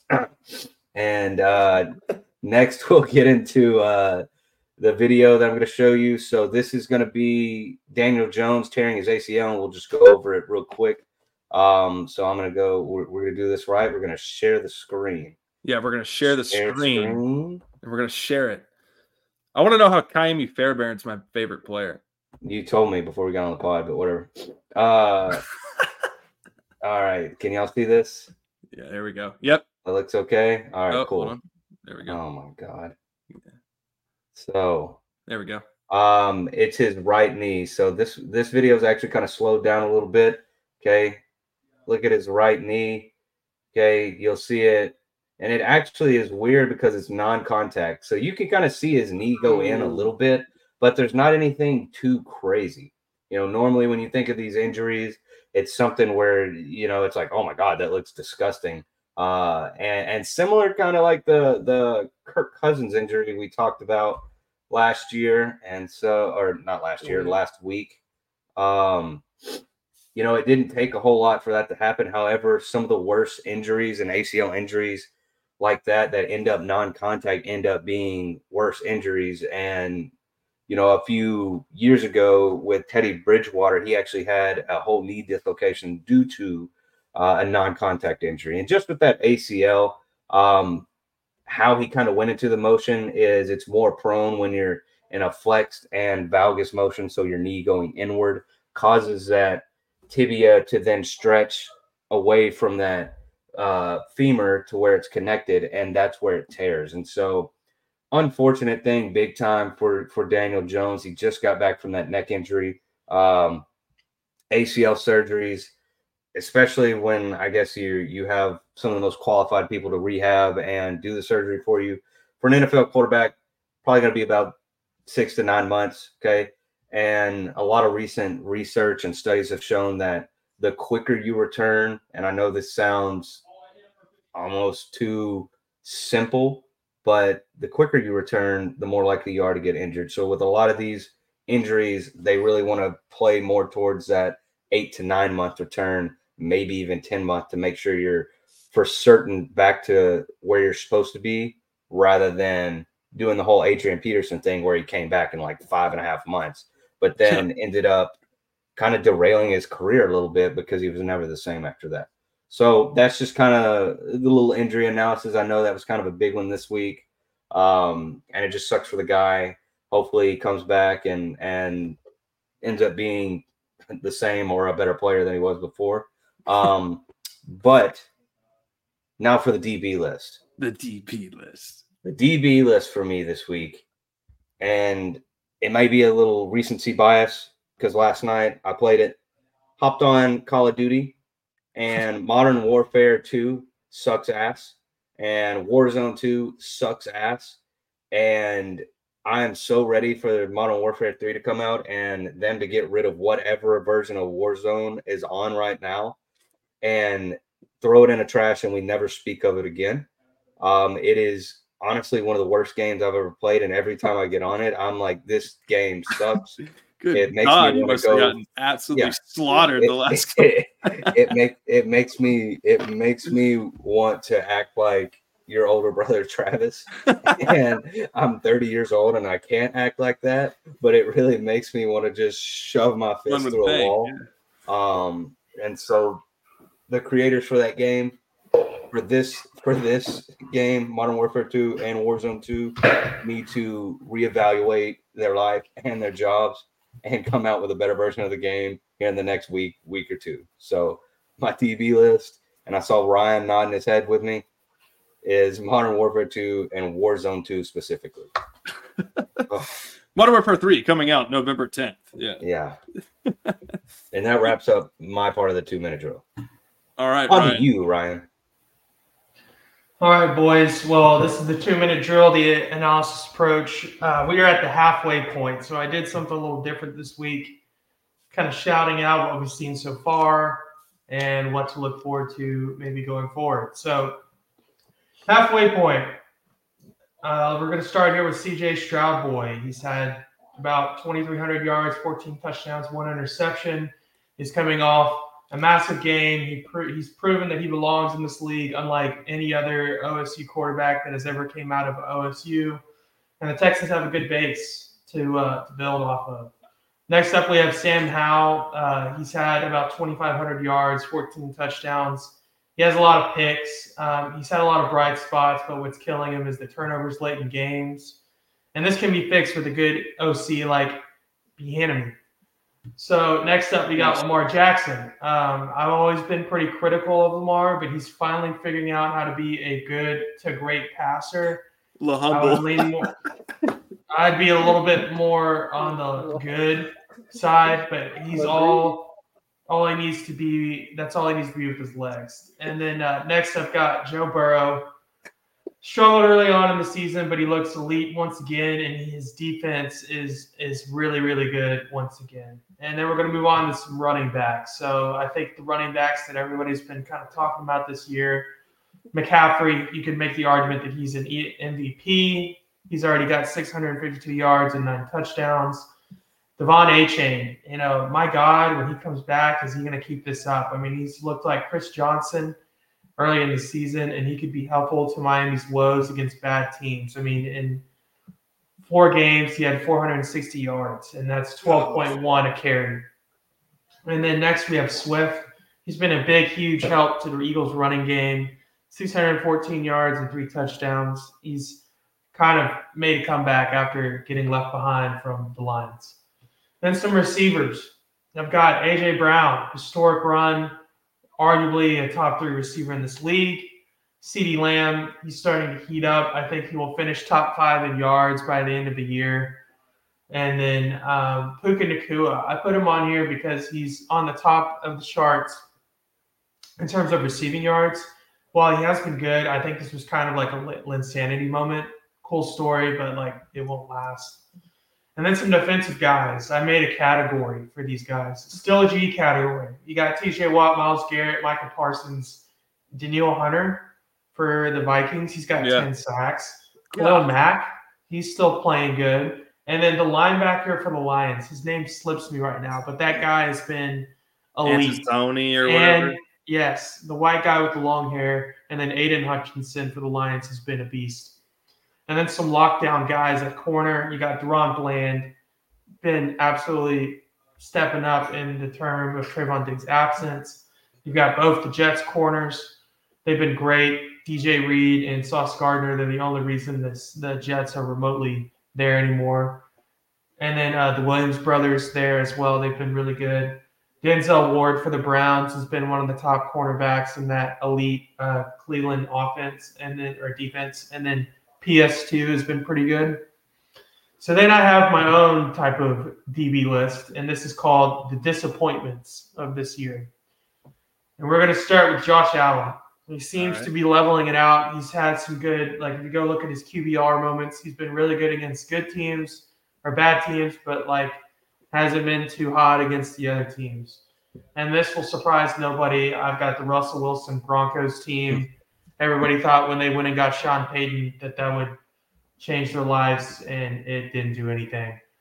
And then we've got the Saints. What in the hell are they doing? We've talked about them enough on this podcast. Good God, I cannot watch them anymore. And then I've got Devontae Adams on here as well. Somebody get him out of the Las Vegas Raiders organization. He's just, my God, he looks miserable. He looks like a sad dog sitting on the porch waiting for some food. I know a way he could drive 130 miles an hour on the highway. That'll get him out of the Raiders. Jesus. Okay, moving on. So we've got the Jets. The Jets are still in the race. Maybe not after last night, but you can't help but wonder if you're a Jets fan that if A-Rod was out there, where your team would be right now. And then the Packers. The Packers have also been a major disappointment. They thought they were going to have their forever luck of all-time great wide receiver quarterback combos, and Jordan Love looks like crap, and Christian Watson hasn't done anything. And then kind of building off of last year, Deshaun Watson. I think Deshaun Watson has been a major disappointment. They can't keep him on the field, and I've been saying this for a while. I think everybody thought that he'd come back and be like what he used to be. But I just think the one thing that, everybody's talking about his playing, whatever. I think he's dealing with like overwhelming guilt and shame. And I think it's completely changed how he plays.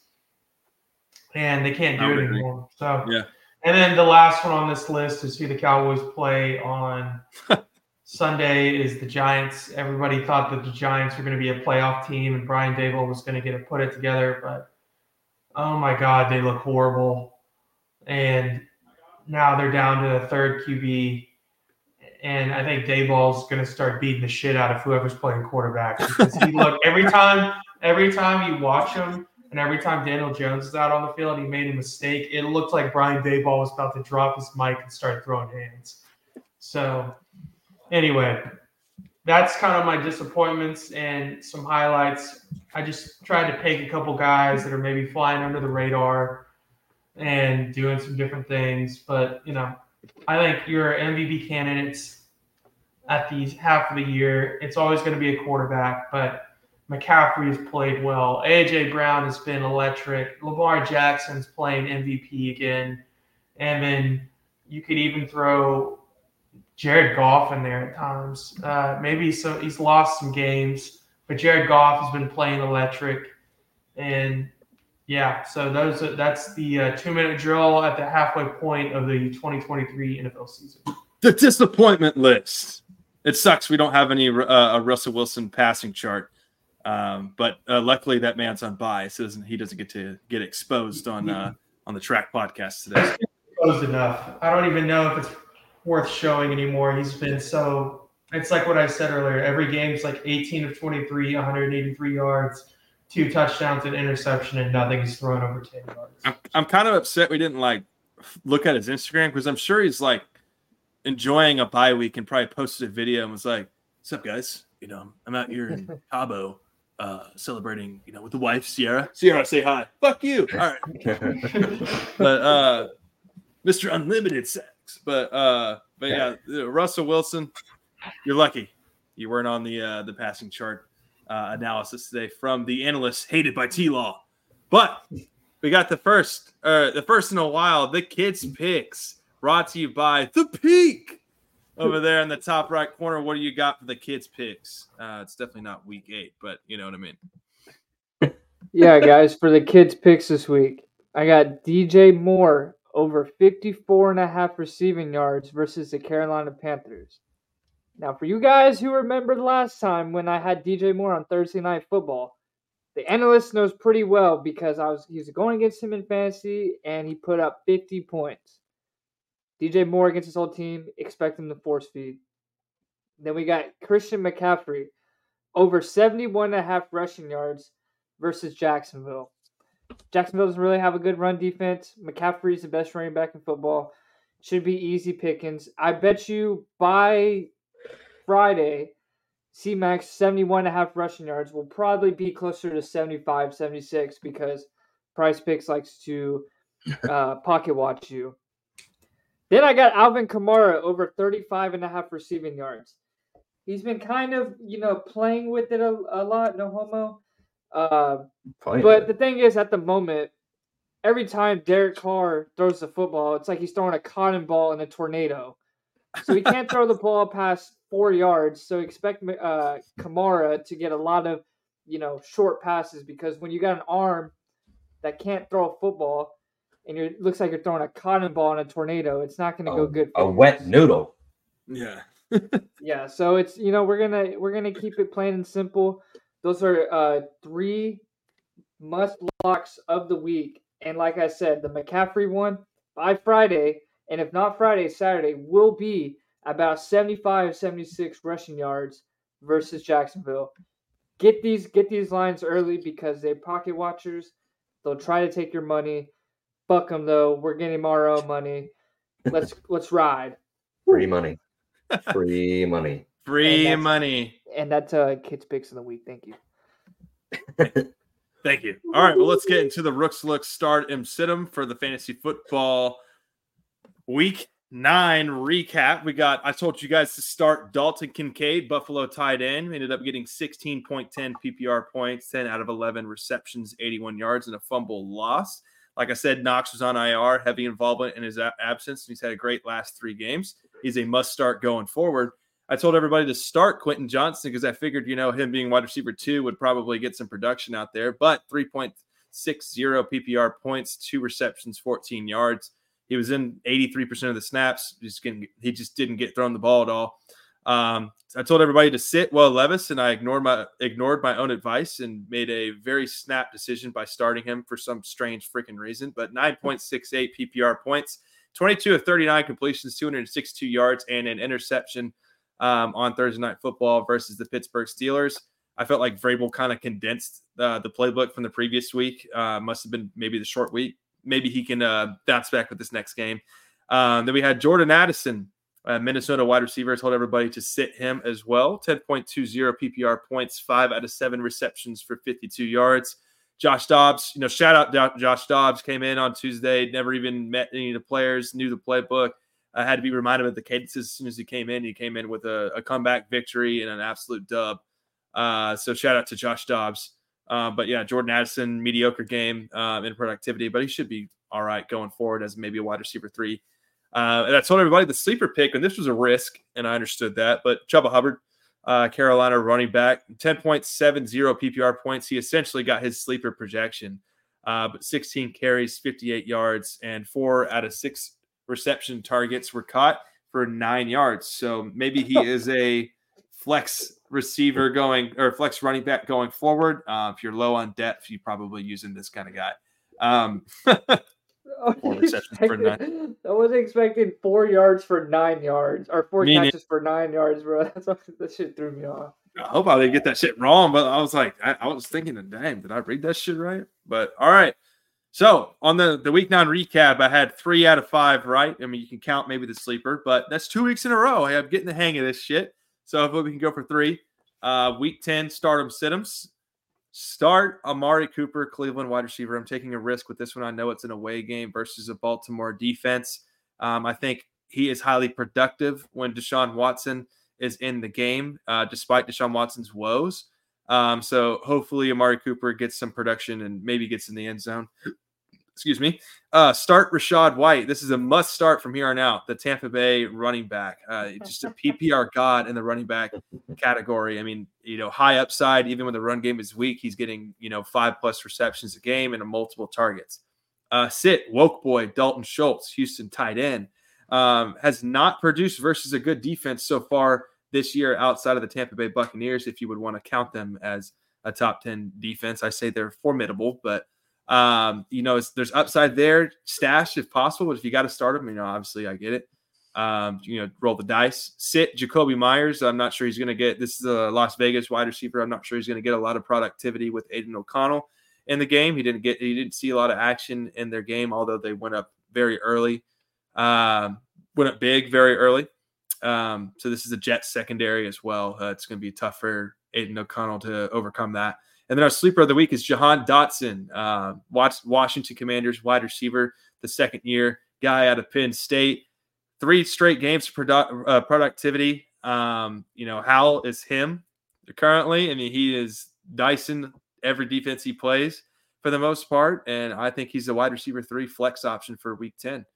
And then, of course, we've got our heave of the week, and this one is going to be fun. So let me pull it up right quick for our heave of the week. It's actually the Washington Commanders and the Washington Commanders and New England Patriots game. Sam Howell on the throw here. So let's get this wild up for the heave of the week. All right, everybody can see that. There we go. Open it up. Pause. All right. Play by play. Here we go. To the roar. Washington Commanders versus the New England Patriots. 17-10 ball game here midway through the third quarter. Just under 7 minutes to go. Play clock running low. Sam Howell already has 195 yards. He takes a snap. He gets a blitz from the left side. Collects his feet. Into double covers. Threads the needle to Jahan Dotson, who hits the gritty. And Jahan Dotson scores. He is your sleeper of the week. Second down and 10. Howell, dick on him, son. Great throw there by Sam Howell in this game. Washington Commanders come out the victory. Are they a sleeping NFC East playoff team to get that 7th seed? I don't think so, but they could be. Probably not. Well, we know Hunter's point of view, so we understand Hunter's point of view on that one, and that is my Rooks Look starter set for the week. Thank you. Now let's get into our track hierarchy. Honestly, we're all kind of freestyling this thing. There's some people that are making the tier list. There's some people that are making the top 10. There's some people that might have dabbled into some of the playoff standings now that we're at the midway point. I have some playoff stuff I might go over. But nonetheless, the kid, start off with your track hierarchy, tier list, playoff list, whatever you got. All right. Well, guys, I like to kind of spice things up because I'm Mexican. So everything, I'm going to do a little bit different. I'm going to do top 10 QB nicknames. I'm going to change it up.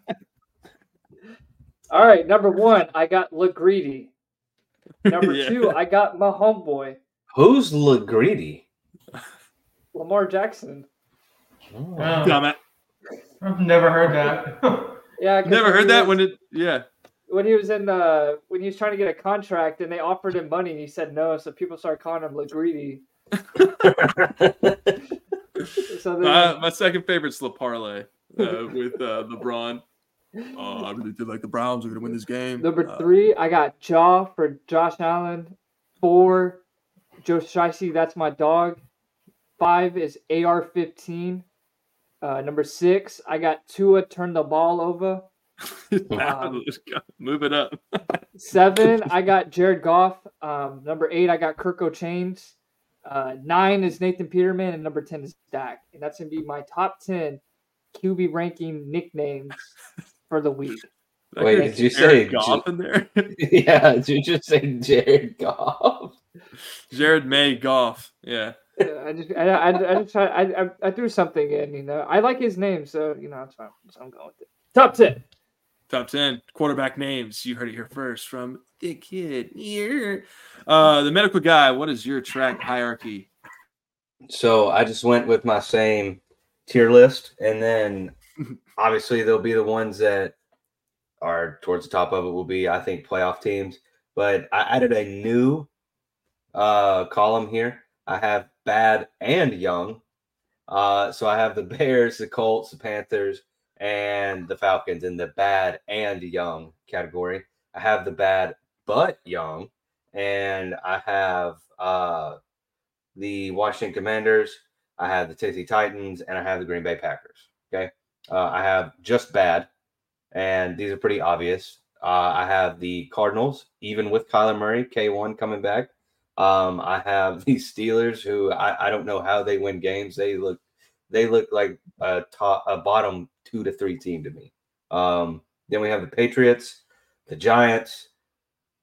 The Giants can be put in a category where it's bad and no QBs. The Raiders, and then the Broncos. Then I have my teams that are I don't know teams, because it seems like when I talk about them, I don't know what the hell I'm talking about. And I have the Chargers, the Jets, the Saints, the Buccaneers, the Rams, the Vikings, and the Texans. Next, I have the OK list, and that's going to be the Bills, the Browns, the Seahawks, and maybe a surprise right here, the Dolphins. So after seeing, I guess we're 9 weeks in, and seeing that the Dolphins can beat bad teams very easily and lose to good teams, it's like, well, can't really decide if you're good or not. It doesn't seem like you're very good. And then my good teams, I got the Chiefs, Ravens, Jaguars, Eagles, Lions, 49ers, who are flirting on that good and okay line, the Bengals, and then I also have the Cowboys. And then my playoff picture is essentially between the good and the okay teams, I do not think the Browns are going to make the playoffs. However, they seem like kind of that team that is just going to hang around. And then I think at the end of the year, they'll lose like 3 in a row. And then it's like, yeah, well, we expected it. But my playoff teams, I would expect to be, obviously the Chiefs, Ravens, Jaguars, Eagles, Lions, 49ers, Bengals, Cowboys. I'm going to have to go with out of that AFC division. Golly. I'm going to have to go with the Bills over the Dolphins with that. Yeah, that's where I went. Yeah, I think the Seahawks are going to sneak in there. And then out of that NFC division over there that sucks, godly. I'm looking. It's between the Saints and the Buccaneers, and I don't want to pick either of them. Yeah, I feel like it's tough to pick between the two bad teams. I'm gonna just say F it. I'm gonna go with the Buccaneers. I don't know. They seem scarier to me than the Saints. Scary. Yeah, scarier with Baker Mayfield under center. Yeah, the villain. Yeah, it's so bad, so bad. Like it's gonna be like a 7-10 team make the playoffs or whatever. Oh my God, yeah, and win a division. Right, exactly. God, atrocious. The Analyst. All right, so mine was just a regular post week 9 power rankings, basically. In my honorable mentions, like I've been doing, I have the Seahawks, the Browns, the Texans, and I had the Jets in here, but after watching them on Monday night, I'm going to take that out. And then at number 10, I have the Bills. I've keep this short and sweet. I think the Bills are starting to linger on that they're an okay team to bad team. They look good in instances and they don't look good in others. At the beginning of the season, I think they scared a lot of people, and they're kind of showing that they're mediocre now, and I'm kind of shocked by that. At number 9, I have the Jags. Jags are a good football team, but I want to see them play some good teams before I can really start moving them up my rankings. They have a good matchup with the 49ers coming up. Number 8, I have the Lions. I still really like the Lions. I think that the Lions are a good football team. The Baltimore Ravens beat the hell out of them, but other than that, the Lions are good, and they will make the playoffs. If you go look at their schedule, they play nobody. So that's a team, if I'm being completely honest, that I think Dallas could absolutely rock in the playoffs. I agree. They are a type of team that Dallas would absolutely thrive on. It's kind of like the Niners and the Dallas Cowboys. Like the Niners are our kryptonite. I think if we played the Lions, we would be their kryptonite completely. I don't think they could be able to keep up with us. All right, number 7, I have the Bengals. They are at number 7 just because of their record, but honestly, I feel like they're a better team than number 7. They're top tier. Burrow's playing lights out. Their defense is back on track. T. Higgins just came out of his hole, and he's starting to show that he's, a good wide receiver 2, could be a wide receiver 1 elsewhere. At number 6, I have the Dolphins. This is kind of high up on the list. Now that I'm kind of thinking about it, I'm going to put the Bengals at 6 and the Dolphins at 7. The Dolphins are kind of they're candy ass to me. I've said that before. Candy ass meaning that they're all high and shine. They're the type of team that you play in high school where the other guys have all this cool shit, cool face mask, whatever, and you beat them by 45. So, yeah, I have the Dolphins at 7 and the Bengals at 6. Moving on to number 5. I still have the Niners at number 5 right now. I know they've lost 3 straight, but you can't really count them out. And I think they'll probably make a good turnaround here in the second half of the season.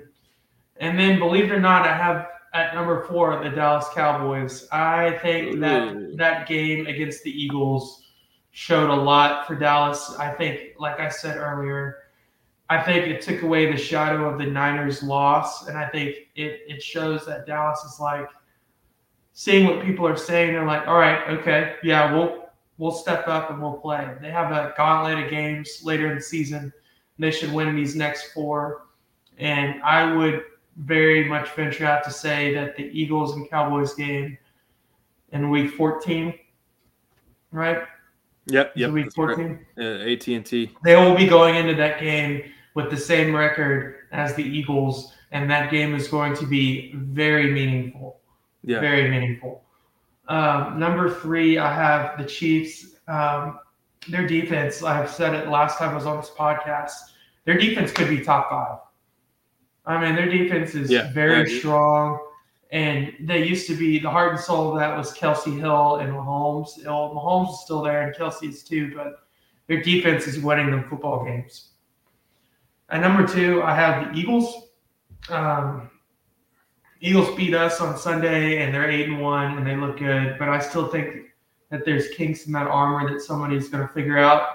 But they're winning games, and they're figuring out how to win games, and they're just a solid football team. And then at number 1, I think these are the 2 that people could argue back and forth about. But the Ravens. The Ravens at number 1, they have beaten up opponents that everybody's been talking up. They're just a well-rounded football team. Lamar's playing crazy.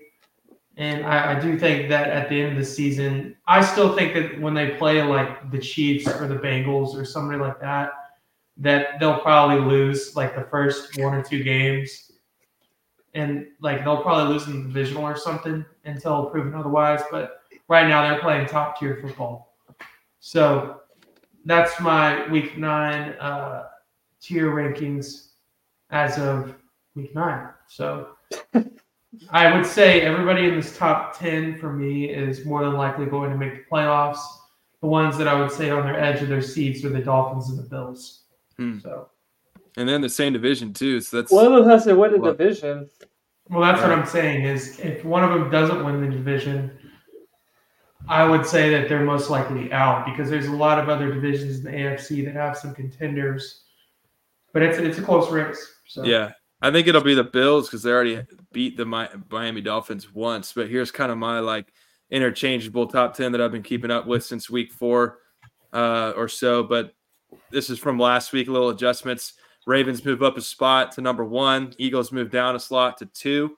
Chiefs at 3. Bengals shoot up 5 slots to number 4, entering the top 5, swapping spots with the Jacksonville Jaguars. The Dallas Cowboys, they're not going to surpass the 49ers or number 6 until they beat a good team. So I'm keeping my word on that. But they moved down just this tiny little slot behind the 49ers because of the Bengals' presence. The Detroit Lions have been in the same spot for 3 weeks for me. They have not moved. And then Buffalo, Miami, just similar to Ryan's list, right there at 9 and 10. Miami drops down 5 slots, basically swapping places with the Cincinnati Bengals. And then in the hunt, I've got the Cleveland Browns and the Seattle Seahawks. So, and then one other thing that I wanted to go over is kind of a miniature playoff look. So, and I'll show my screen because it'd be so much easier to do this way. And just kind of a real quick, my thoughts. So current standings right now, you got the Chiefs at 7-2, along with the Ravens. Jaguars are 1 less win with 6-2. You got the Bills, Bengals, Dolphins, and Browns, kind of all with similar records. You kind of caught my reasonings in there, but these are the seeds 1 through 7 that I think are going to be in the AFC. Chiefs at number 1, getting that first round bye. I think the Browns sneak in at the 7th slot. The Dolphins, will be in a wild card team as well as the Bengals. And we'll get to what happens to the Bengals later in just a sec. And then, of course, with the NFC, you've got the Eagles getting the number 1 slot, unless the Dallas Cowboys just somehow dominate in the gauntlet and beat the Eagles at home in week 14. There's a chance. We have not had a repeat NFC winner in a long time, if I'm not mistaken. But I've got the Cowboys being a number 5 seed right outside of the division winners, probably playing the Saints in the first round of the playoffs, which should be an absolute dub for the Cowboys in the divisional. But the Lions, like Ryan said, very easy schedule. The 49ers, those 3 losses, I don't think they'll catch up to the Lions record-wise. So they'll be third seed, but they'll obviously win the division, and the Seahawks will get into the playoffs. But this 7th seed for the NFC, bro, I have no idea. I put the Falcons in there because they have a weak schedule and division, and it'll be the worst playoff team by far. I was just looking at all the teams. I'm like, I don't think the Rams make it. I don't think the Commanders make it. I don't believe in the Buccaneers that much. It's a toss-up for 6 and 7 in the NFC. And then here are your AFC and NFC matchups, which I think is pretty interesting. You got Ravens versus Browns, Jaguars versus Dolphins, Bills and Bengals. Moving on to the AFC divisional round, I think the Bengals win and face the Chiefs, and then the Ravens and Jaguars play one another, leading to a Bengals versus Ravens AFC championship round and a Ravens Super Bowl appearance. And then moving on down to the NFC championship, I've got obviously the Eagles with the bye, Lions versus Falcons, 49ers versus the Seahawks again in the first round, and the Saints versus the Cowboys. And then in the divisional, you got the Eagles and Cowboys, which is a big game. This is kind of the one we wanted last year, and the Lions versus the 49ers. And I think that the Cowboys actually defeat the Eagles whichever way you play it, number 1 seed or number 5. I think the Cowboys win this game and they break the curse with the NFC Championship appearance, but a loss to our kryptonite against the 49ers, which will be absolutely brutal. So you get another Ravens 49ers Super Bowl where the Baltimore Ravens come out on top. Yeah. So I'm looking up, I was just looking at the playoff picture if the season ended right now and just going over a lot of the teams. I mean, a lot of them are the same, but looking at this, I'm going to list some of these teams and you're going to be like, what? So on the AFC, it's kind of basically 6 out of 7 teams we expected. So we got the 1 seed at Kansas City, the 2 seed at Baltimore, the 3 seed, the 4 seed Miami, the 5th seed would be Pittsburgh, the 6th seed would be Cleveland, and 7th would be Cincy. So can any of y'all figure out a team that's not in there that you imagined would be in there? Miami? No, Miami's in there. The other team in their division. Bills? Yeah. If season ended right now, they would not be in the playoffs. That's crazy to think about. Crazy. And then on the NFC, which it's really just going to be one team, but you have Philly, number 1. Detroit, number 2 seed. San Francisco, number 3 seed. New Orleans, number 4 seed. Yeah. Seattle, number Division 5. one. Yeah. Dallas, number 6. And then as of this moment, Minnesota Vikings would be the 7th seed. Yeah, that's If crazy. you can imagine that. I don't think they last, but No. yeah. So I don't think they last, but in that scenario, the Minnesota Vikings would be in before the Commanders, the Falcons, Buccaneers, Green Bay, and then the Rams, who are all teams we could honestly, imagine. Hot take here. Well, maybe not hot, but the Minnesota Vikings, I would want in the playoffs over all of those other teams you just mentioned. Absolutely. Even though Josh Dobbs is he's not going to win a playoff game most likely. But, I mean, that team you're going to have Justin Jefferson in a playoff game again. So, I mean, I would much rather have that than some booty-ass other team with a shit quarterback. Yeah. I mean, I would rather see about 30 other teams besides the New Orleans Saints in the playoffs. So yeah, they're going to be the number 4. They're going to probably win their division, and they'll be that number 4th seed and host a playoff game. Yeah, it's bullshit. Like, we're going to have to play. If the Cowboys don't win the division, we're going to have to play probably if we get that 5th seed, which we're going to have to play them in the New Orleans Dome, and then we have to go to Lincoln Financial. Then we're going to have to go to San Francisco. If it plays out my way, and that's a brutal slate, and it would say a lot about the team if we actually made the championship like my predictions. But if it ended today, imagine this shit game for a playoff game right now. Say if everything went wrong, nobody would be watching it, and we were the 6th seed, and Seattle was the 5th seed. New Orleans and Seattle would play a playoff game. Yeah, it's like, who the hell wants to watch that game? Like, that sounds terrible. So, Uncle Chad. Yeah. It's funny that you say Seahawks and Saints, because the year that the Seahawks they made the playoffs with a losing record, it was against the Saints. Yeah, they won the game because that was when Marshawn Lynch broke off that run. Oh yeah, that's right. Yeah, and the crotch grab. Yeah, that's my favorite part. I mean, the run was really good. That was a good run. Oh my gosh! No. All right. Well, that wraps it up. Let's go to our track records of the week. I've got Cody Johnson's album Leather. Dirt Cheap, Leather, and Double Down are some great songs out of his brand new album. We got the ultimate country album for hunting season. But yeah, your records of the week, outstanding stats, music picks, etc. Like the little slogan on the bottom says, from inspiring tunes to compelling statistics, it's worth putting on the record. What do you guys got for your records of the week? The kid. My verse of the week is going to be plain and simple. It's a Billy Currington line. God is great, beer is good, and people are crazy. Billy Currington, people are crazy. Plain and simple.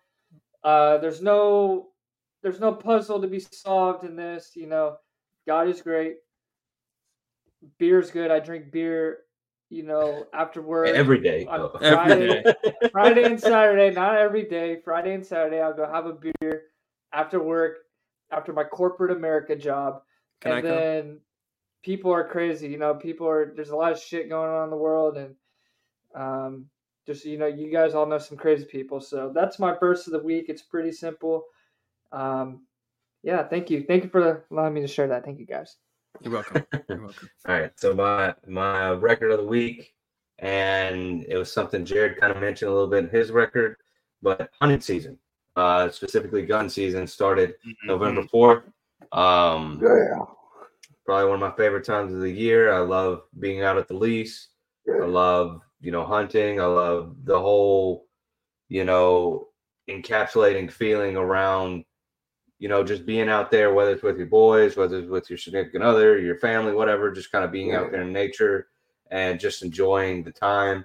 I know a lot, like you talk about corporate America or any other job. I mean, all our lives are fast-paced and all over the place, and then it seems like you go out there during hunting season and just kind of relax. So that is my record of the week. I don't know what's so damn funny, Hunter, but that's my record of the week.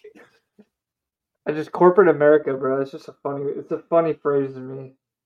You gonna be in the woods this weekend? Yeah, I'm taking Friday off, and Same. so all weekend I'm gonna try to get me an old toad out there neck. Yeah, trying to get me a little basket rat. Yeah, Hopefully but nobody has an injury. Shit. I will say there's nothing better. my sports are than, over, Hunter.